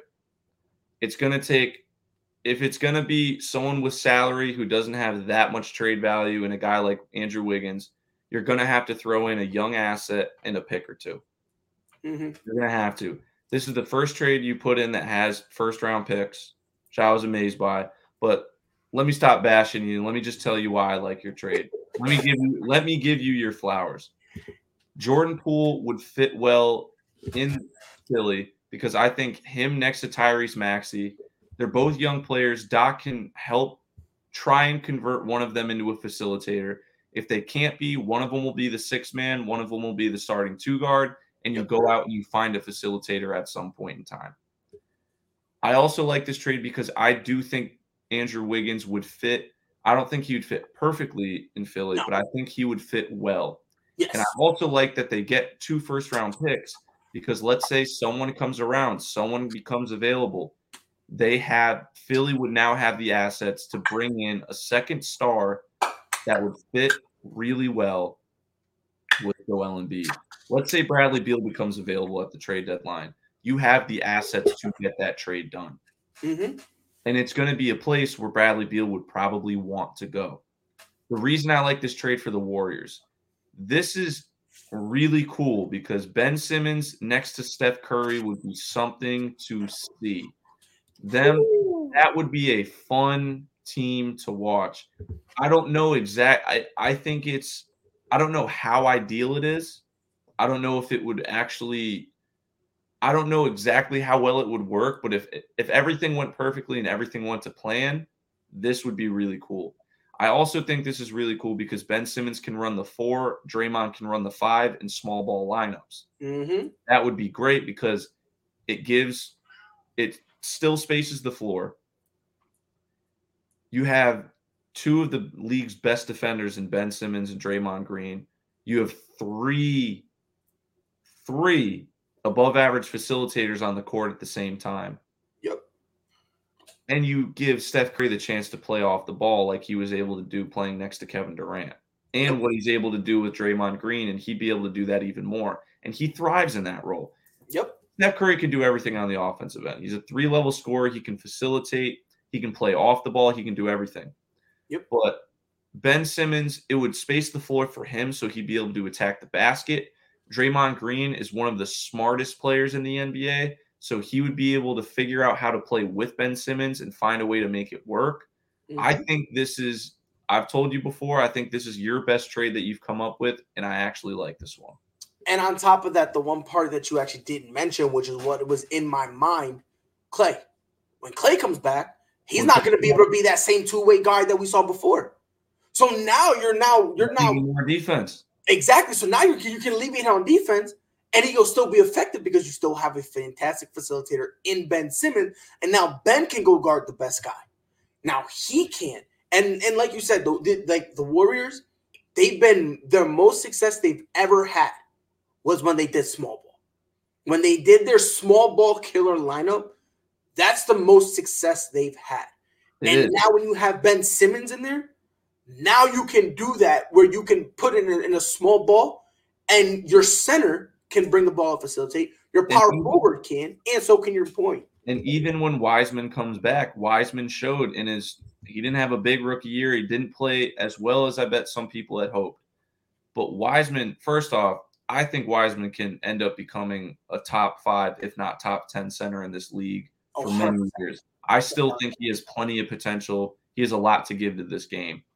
But one of the things that he surprised people with that I think people forget about is he showed a willingness to shoot the 3. Mm-hmm. If he can shoot the 3, they're looking good because that'd be a lineup of Steph Curry, Klay Thompson, Ben Simmons, Draymond Green, and James Wiseman. I put them in all those same positions as well. And the thing is, the only one person who can't shoot would be Ben. Everybody else would be able to shoot in some way where you got to respect them. And if you have Ben Simmons on a team with Klay Thompson and Steph Curry, and he still doesn't learn how to at least be a willing shooter. That's just for that. At that point, we're going to have to sit Ben down. No one's asking Ben Simmons to become do exactly what Lonzo Ball did and become an above-average three-point shooter. Yep. Look at what Marcus Smart did.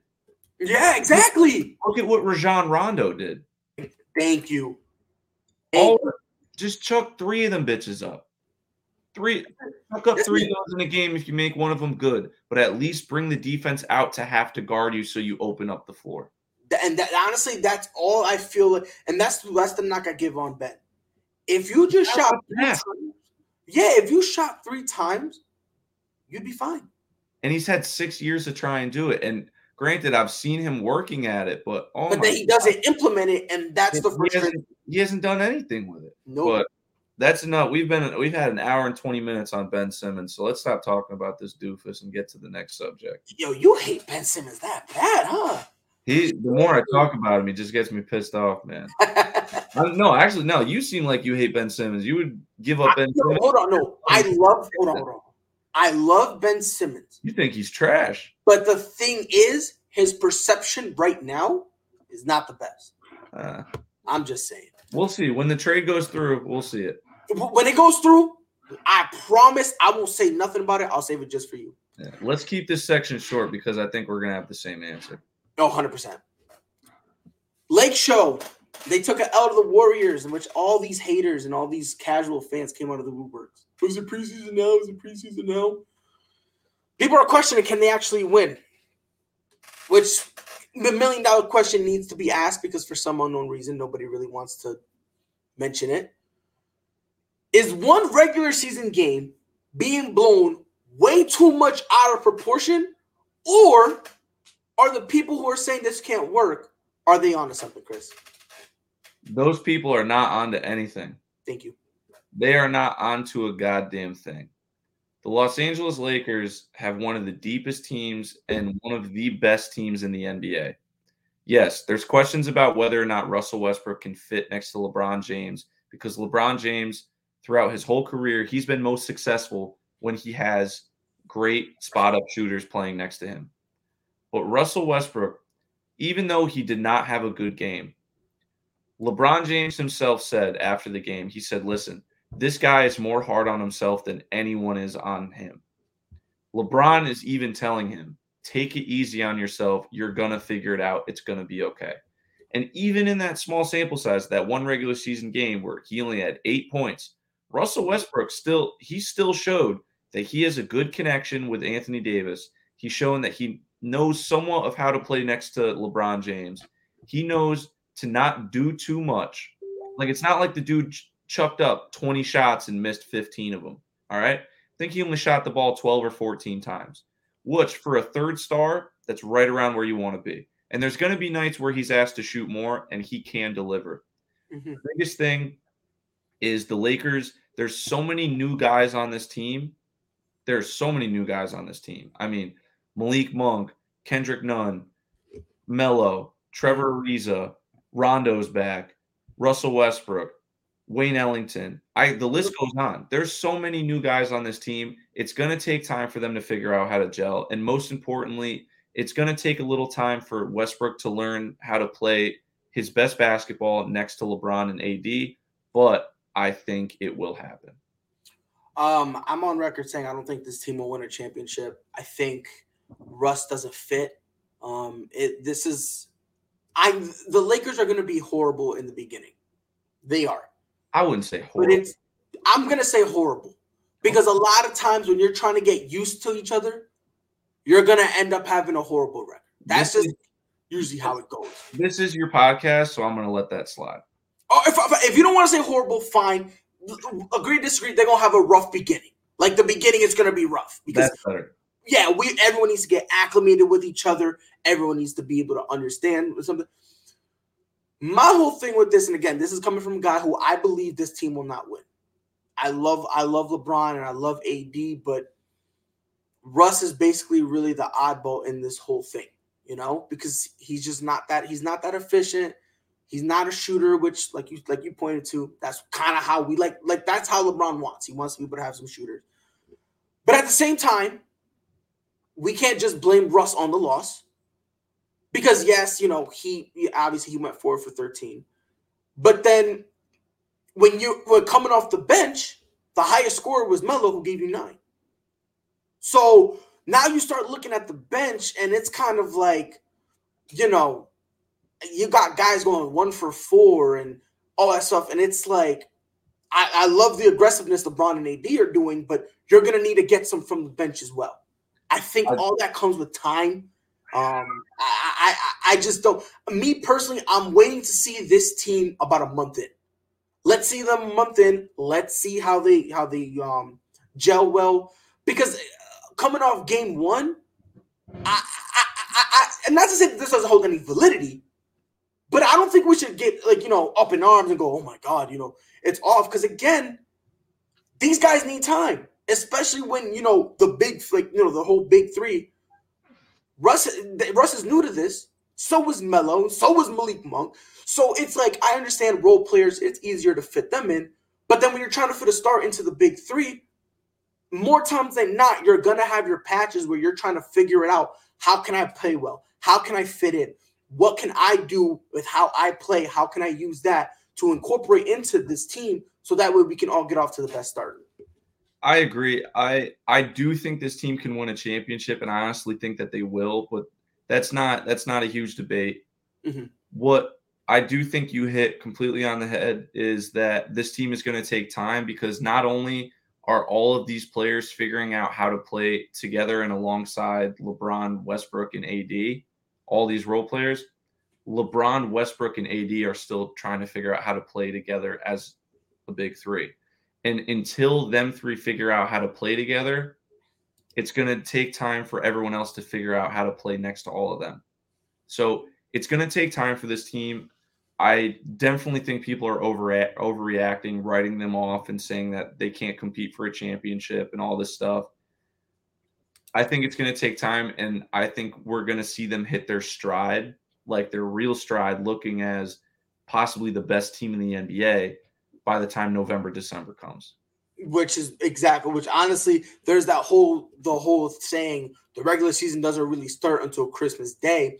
If you want to go based on that, it's going to take time for them to gel. By Christmas Day, we'll be able to see whether or not this is a legit team or if not. But to, be all in a hoopla about it now, I feel like people are just hate LeBron. You know what I mean?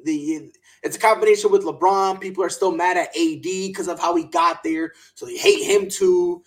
People hate Russ. So that's in there too. And then it's the Lakers. So that it's amazing. But the bottom line is, and we can move on, the bottom line is it's going to take time, but they have time. Oh, yeah. They got plenty of time. It's only one game. So, they should not be panicking. But speaking of panicking, week 7, we got some teams in the NFL whose season has not been looking good.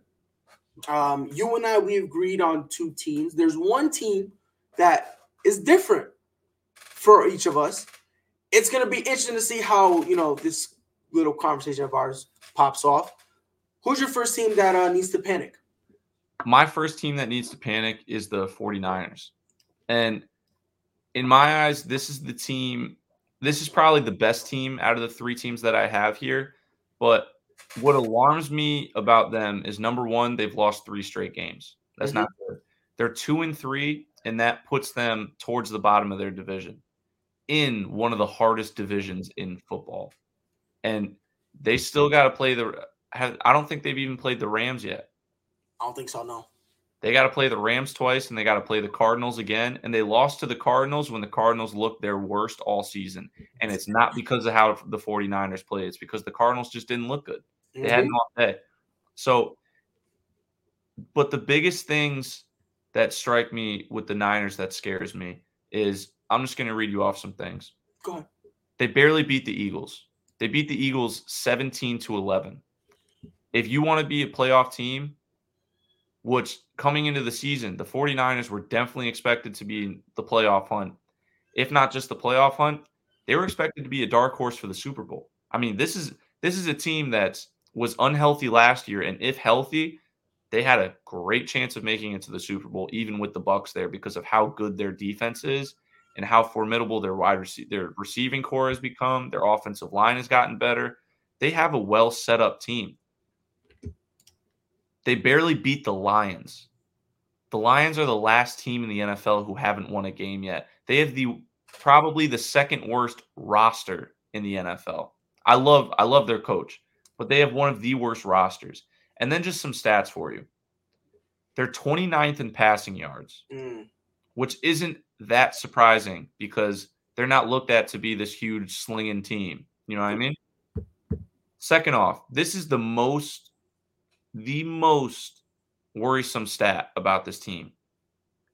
They're 25th in sacks in the league with 11. Granted, they're tied with numerous teams, but 25th in the NFL in sacks. When you have Nick Bosa,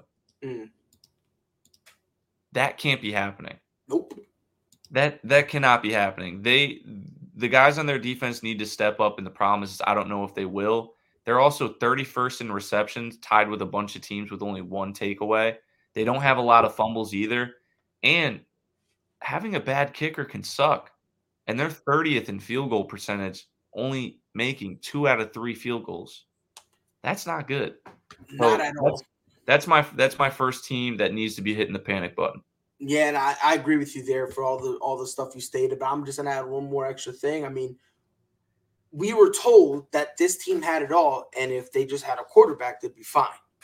They're putting their, obviously they don't trust Jimmy G, which is why they got Trey Lance. And Trey Lance isn't ready. He's not ready, and I think because of that, it's not his year. And I thought Jimmy G would be able to have a better year because of the pressure that's being put on him from Trey Lance. But also, too, they got Trent Williams and Alex Mack. Their offensive line has gotten a lot better. They have the line, and it's a shame because if you just put a quarterback in there, they would take off. So now they're kind of in this weird spot where we have, and granted, there are suffering injuries at the running back position. I don't want to poo-poo on that.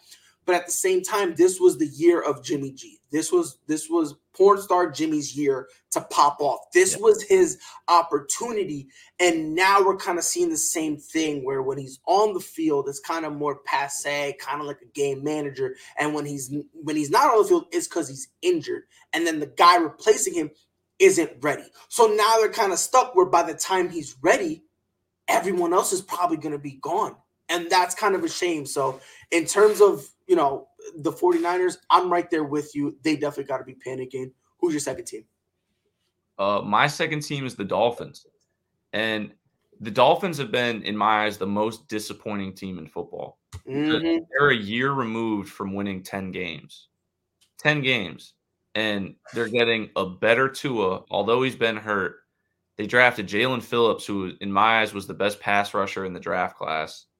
And they look terrible. I mean, they shouldn't have a game this year. They shouldn't have won against the Patriots. They squeaked by 1 point, and it was against Mac Jones and the Patriots. Mac Jones' first start in the NFL in the regular season, his first real start. And also, too, keep in mind, I think the Pats are better than their record states, but the Pats still aren't that good. True. You know what I mean? True. The Dolphins shouldn't have a win this season. They're tied for last in the division with the New York Jets, the train wreck New York Jets. They lost to the Jaguars last week with a healthy Tua, which is terrible. They shouldn't have beaten the Pats. They got shut out by the Bills, a division game, 35-0. I don't know how good the Bills are. If you're getting shut out 35-0, you're bad. 100%. They got destroyed by the Buccaneers, 45-17. And I'm sorry, if you're scoring 17 points on a Bucs defense that, number one, is hurt right now, and also their secondary is not good, it's looking rough. They're 25th in passing yards. They're 27th in passer rating. Their O-line has allowed 16 sacks on the year. They're 31st in rushing yards, which only the Lord knows why they haven't used Myles Gaskin yet. They're 27th in defensive passing rating, allowing quarterbacks a 105.6 passer rating against them. And they're 30th in passing yards allowed. This team has taken more steps back than anyone could have imagined. 100%. And it's a shame because this team was vaunted as a phenomenal defensive team. And for some unknown reason, all that stuff, all that bravado, all that hype, all of a sudden is not translating on the field. It's very interesting because honestly, I was told that this team, the defense just needed to keep the ship steady, Tua not turn the ball over, and that's it. And it's crazy because Tua is balling out. He is. Tua's playing good. Right. Go ahead. Everything. I'm sorry to cut you off, but Tua is actually playing good. I knew Tua was going to play good. Yes. There's a lot of people that wrote him off, though. Which is ridiculous. I know plenty of people that said Tua's going to be a bust. He's not going to be good. Look at him. He's playing well. Yeah. They got Jalen Waddle. They got a definitive number one receiver. Oh my God, their O-line is terrible. Their secondary has not looked good. Granted, Howard's hurt right now. I understand. But even without that, I mean, oh, my God. They look like a train wreck. And even when Howard's healthy, he wants to get traded. Yep. He's like at this point, he's like, yo, y'all not giving me my money. I want to get out of here. And it's crazy because now there's rumors going around that Deshaun Watson is going to end up getting traded to the Dolphins and like a 3-team trade involving the Washington football team. I will say this. As much as I'd like Watson, I don't think he'll be able to fix his team. Well, I don't know if I don't think he'll be able to fix his team this year, but as long as they don't have to completely get rid of the draft picks that they've been able to accumulate over the few years that Brian Flores and the new GM have been there, they will have the assets and they still have some money in order to be able to get the talent to surround Deshaun Watson. Yeah. So, yep. With that being said, it's not going to be cheap to get Deshaun Watson. And also, too, no one knows how that case is going to go. And that's the scary part about it. Because let's say you lose Deshaun Watson for a whole season. You got to pay him all that money. And, oh, my God, like it could be a great trade for them or it could be a train wreck because no one really knows how that case is going to go down. Right. And the thing is, the NFL, originally they said if whoever activates him, there's a legit chance he could be indefinitely suspended. So now you're going to go get rid of Tua, have him indefinitely suspended, pay him, and then have to continue the season with Jacoby Brissett. And it's kind of interesting because if this trade goes down, Tua gets sent to Washington.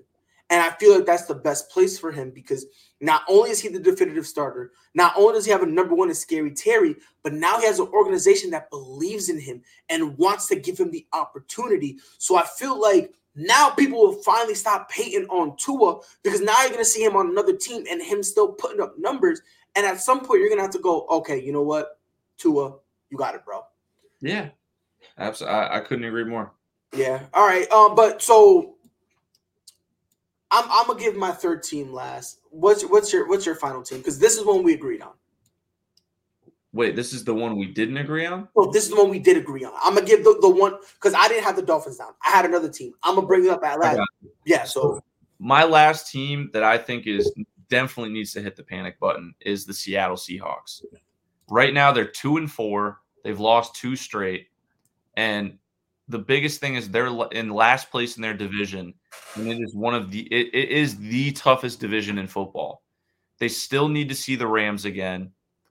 I know I just said the Niners need to hit the panic button, but they still have the team. They got the assets in place to be able to get some wins. Mm-hmm. And so that's not going to be an easy win. They still need to play the Cardinals twice or once. I think once. Because I think they already played them. They need to play the Cardinals again. They need to play the Rams again, and they need to play the Niners twice. So that's not easy. And one of the biggest things about the Seahawks that's killing me is they're 16th in passing yards with Russell Wilson. That's concerning because we all know what Russell Wilson can do. Granted, Geno Smith played in that one game, a game and a half. Yeah, so Russ is out for, I think we're not seeing him till week 10, I believe. And Geno Smith that in itself is terrible. But the biggest thing with me is even with Russell Wilson on the field, they weren't playing that good. No. They weren't like winning some crazy games, and they were keeping a lot of games close, but how much better were they than the Minnesota Vikings? I mean, not much. And they might not even be better at all because the Vikings are a more well-rounded team. They're very similar, though. They are 2 very similar teams. Definitely. But when you have Russell Wilson at quarterback and you are 16th in the league in passing yards, there's problems, and you know it's not because of Russell Wilson because this dude's a stud. He's one of the best quarterbacks in football. Their offensive line is a problem. It has been for years, and I got a feeling that it always will be until they start really investing draft picks and hitting on good offensive linemen. They're 28th in sacks allowed. Their offensive line has given up 18 sacks this season. That's atrocious. They're also 28th on the defensive side of the ball. They're 28th in passing yards allowed, which I love Jamal Adams, but he's not the best in coverage. He's a great player, but he's not the best in coverage. Nope. They you are. Can't say that because then you're hating. Huh? I said you can't say that because then you're hating.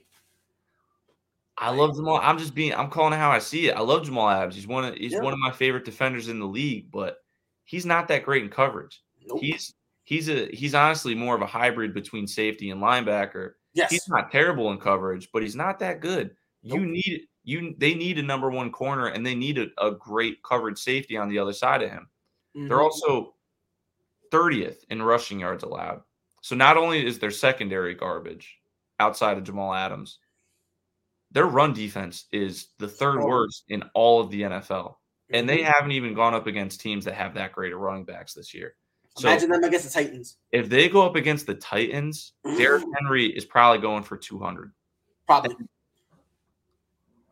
back to the Vikings-Seahawks debate. The Vikings beat them 30-17. Listen, Seahawks were coming into the season, again, similar to the Niners. They're not quite as complete as the Niners, but they got Russell Wilson. They got DK Metcalf. They have Bobby Wagner. They have Jamal Adams. They have Tyler Lockett. This is a good football team, or at least it's supposed to be. Mm-hmm. And they came into this season, and they have not shown it. Look, offensively, they're it. I like them offensively. The problem is defensively. Pete Carroll is trying to run this team like the Legion of Boom. Problem is, there's only one guy left, Bobby Wagner.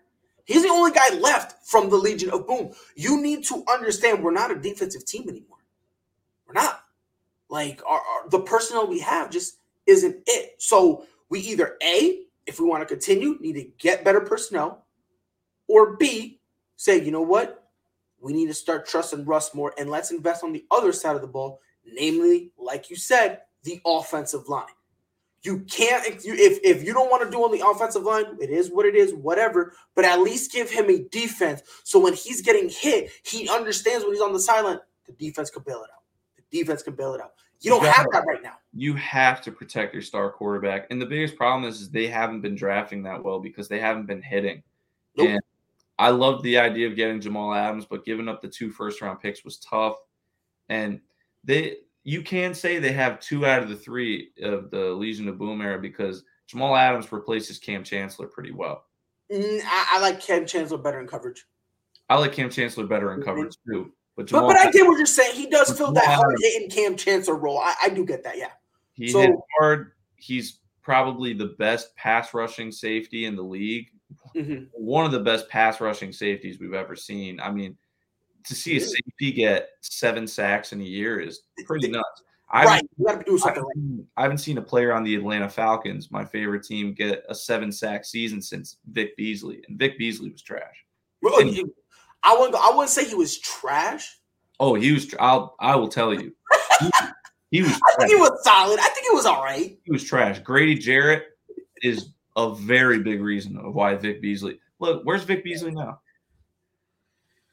I mean, there. Look, I'm not trying to make an argument that he's God or anything, but he's solid. But I do get your point, though. You know, this team definitely needs to panic, especially considering, like you said, they're in the hardest division, and you're without your best player. And the Steelers. And look, I understand they lost to the Steelers, but again, that's the Steelers with a Big Ben who he can't throw the ball further than my 2-year-old daughter. And they should have won that game too. And they should have won that game. They should have. And then DK decided to fumble. Then he got mad. Shannon Sharp called him out on Twitter. We're not going to talk about that. It was hilarious because he's trying to talk on Shannon Sharp. And I'm like, fam, Google him. Like Shaq says, Google me, Chuck. Google him, DK.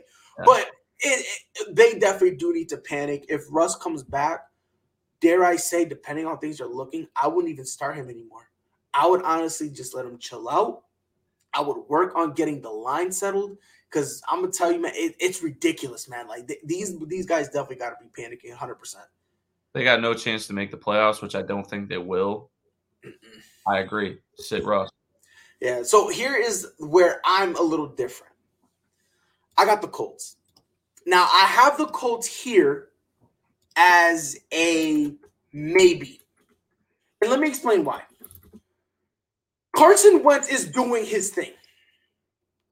Carson Wentz is holding up his side. I don't care what anybody says. If you disagree with me, we can fight about it. I don't care. Carson Wentz is holding up his end of the deal. He's got over 1,000 yards. He's got over 1,500 yards, 9 TDs. He only has 1 touchdown or one interception. A guy who was being, I was told, is this turnover machine. All of a sudden, the turnovers are down. He's doing everything he can, but for some unknown reason, they're losing. They're losing. Now, why would they be losing?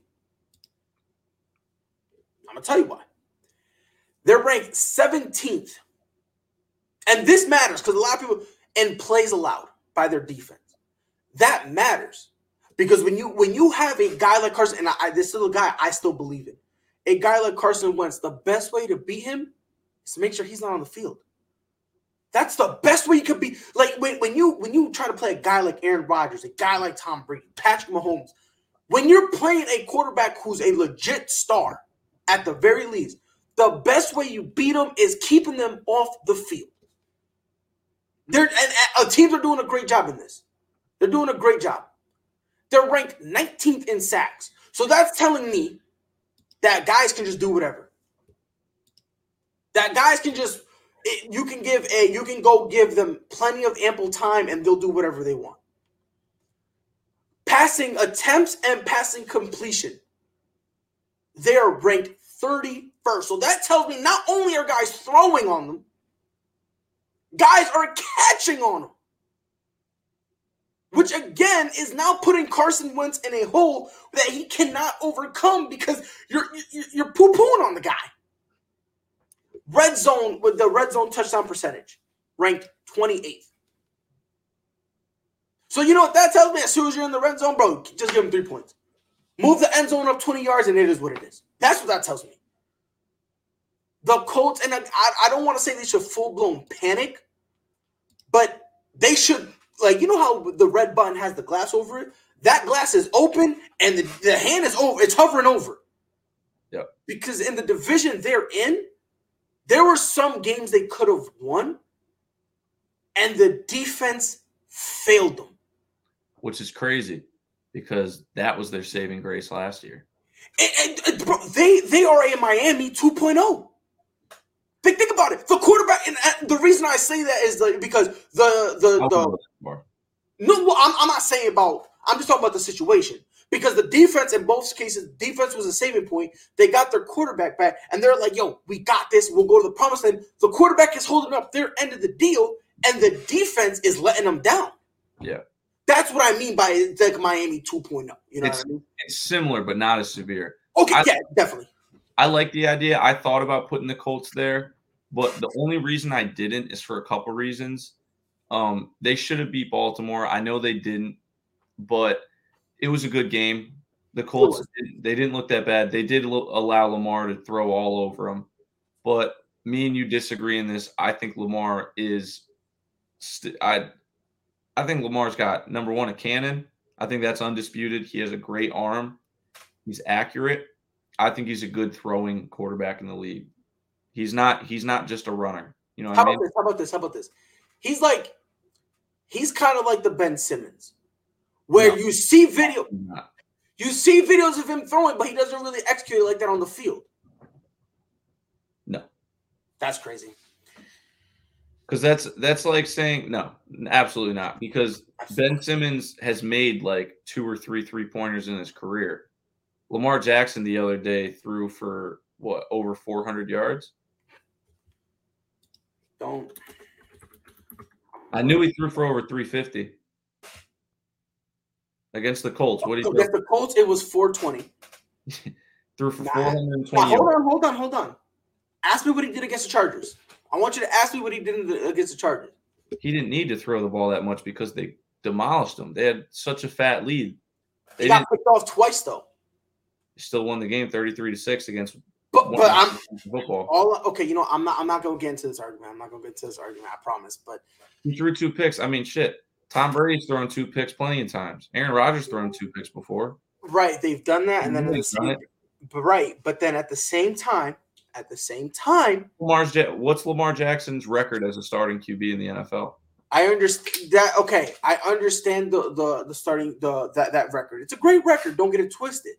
It's an amazing record. It is, and I'm not poo-pooing on it. I'm not.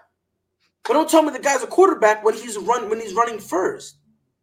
I don't know, man. I don't know. It's weird to me. When Tim Tebow ran the ball, when that was his first option, people came at him and they were like, bro, he keeps running the ball. He needs to develop an arm. And it's wild to me. Lamar Jackson does the same exact thing, yet he's praised and vaunted about it. Yeah. I don't get that. The reason for that is, and right after this, I'll get right back to the Colts. But the reason for that is because Tim Tebow was frowned upon because he wasn't nearly as good of a runner as Lamar Jackson is, and he couldn't throw the ball at the NFL level. He never had a game close to throwing 420 yards in a game. Not even close. Lamar Jackson did it. Okay. Lamar Jackson, although he is a run-first quarterback, and I don't even know exactly how true that is, because if he was a run-first quarterback, he wouldn't be throwing for 3,500, close to 4,000 yards in a season. Lamar Jackson is different because although he is a run-first quarterback, like people say, he can throw the ball. And the reason he isn't – his stats aren't alarming in how he can't throw the ball. His completion percentages are fine. If I'm checking down, my completion percentage will look good too. If what? If I'm checking down, my completion percentage will look all right. He's checking down, but he's still throwing deep balls to Marquise Brown. Which you said you said he was trash. I don't want to hear you. I never said Marquise Brown was trash. Go back to the other podcast. We will. Where I said Marquise Brown was trash. I said Marquise Brown was not a number one receiver last year, and he still probably shouldn't be a number one receiver. I do not think he's trash. Yeah, people disrespect Hollywood because of Lamar's ineptitude. Okay. You know what? I'm not going to do this. Let's go back to the Colts. You said you almost had them. I'm finishing this real quick. Go ahead. I think Hollywood is nice. I think Mark Andrews is nice. I think they're both very solid players in the NFL. Okay. But if you look at all of the top quarterbacks around the league, Patrick Mahomes, Tom Brady, like those two guys, Matthew Stafford, regardless, Josh Allen, other examples that can pop up into my head. Guaranteed, Kyler Murray. Anyways, those guys have more options than Lamar Jackson does. When you have a quarterback that's as good as Lamar Jackson, you surround him with more weapons. And it's not necessarily Baltimore's fault. They tried getting Juju. They couldn't get Juju. They brought in Sammy Watkins. He's straight. You know what I mean? He's nothing crazy, but he's going to fill a void.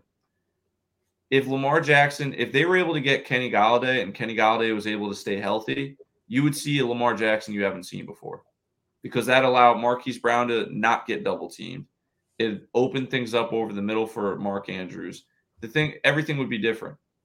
Lamar Jackson can throw the ball. He just doesn't need to all the time because of how great his legs are. And you will see in the future that 420-yard game isn't an anomaly. But back to the Colts. The reason why I didn't put them in the discussion for the panic teams, I thought about them, trust me. They have probably the most winnable division in football. And I still think they can win the division because I don't think the Titans are that good. Even with the Titans just beating the Bills, I don't think the Titans are that good. They got a lot of holes on their team, and I think the Colts are underperforming right now. Especially, they're going to be passing the ball more since T.Y. Hilton's back. Mm-hmm. Jonathan Taylor's a great running back. They have a solid O-line. DeForest Buckner is an amazing defensive tackle. Darius Leonard is one of the best linebackers in football. Their secondary performed last year. It's not playing that great this year, but I think they're going to come around. They're a well-coached team. They've had a tough schedule to start out the year. I think they can turn it around, and I still think they can make the playoffs. I don't know how great of a chance they have. I agree with you. They shouldn't hit the panic button, but they should be looking at it. You know what I mean? Yep, 100%. And it's for the punches that the schedule coming up. It is easy. The only pushback I'll give you is on the Titans. I think the Titans are good if they go back to what got them success, running the ball through Derrick Henry and then using the play action. Because the problem they were having, especially at the beginning of the season, they got Julio and they became pass happy. And they forgot Derrick Henry was the best player on their team. So that's, if they go back to it, sure, defensively they do have some holes. I do believe that the best chance they have is Tennessee defense is bad. Oh man, it's down bad. There's just no debate at all, bro. It really is down bad. I hope and I pray that for somehow that this defense not get better but be opportunistic. That way, instead of locking down, when it comes to sometimes those crucial third down possessions, they could come up with a stop at times. It's going to be interesting. But I agree with you in the sense that should they hit it? No. But I'm definitely looking at it a little bit because I would be concerned. Like you said, schedule coming up. It's pretty winnable. So let's maybe in 3-4 weeks we'll have a better picture of how things are looking. But I'm gonna tell you this right now, man. If it's looking bad, I 100%. I would probably go into the draft and try to get a wide receiver or something like that. You know what I mean? Because try to boost up the offense just a little bit. But again, that's a conversation for a whole nother day because we are over 2 hours, Chris. Yeah. We are over 2 hours. We would have been quicker if, somebody here would admit Ben Simmons. I'm not rehashing that. You wouldn't have been here this long if you were to come up with some good trades. I think, I'll be honest with you. Were those the best? No, I'm not going to lie. But I think each trade has its own appeal. I think it brings something. It's not the best. I don't remember your first one exactly, but the first one would have been Buddy Hield and Marvin Bagley for Ben. Honestly, I did not like that one at all when I first heard it, but I liked it a lot more after hearing your second one. That's going to go down as one of the worst trade ideas I've ever heard in my life. I'm going to hit up Daryl Morey, and as soon as he answers the phone, I'm going to tell him this is the trade we're doing. When it happens and the Sixers win a title, you know where to find me. Follow us on Twitter at Prideful Takes. We be putting up all types of stuff. I love arguing with people on Twitter, by the way. It's like my favorite pastime. Yeah. It's hilarious. By the way, if you ever get bored, check out the Miami fans, the Miami Dolphins, their fans' Twitter. Bro, these dudes be poo-pooing on Tua every other day, and it's just it's hilarious. Catch us on Facebook at Prideful Takes. We put up memes, we put up news, and we're also live on Facebook. If you don't have Facebook, follow us on YouTube at Prideful Takes. We always go live there.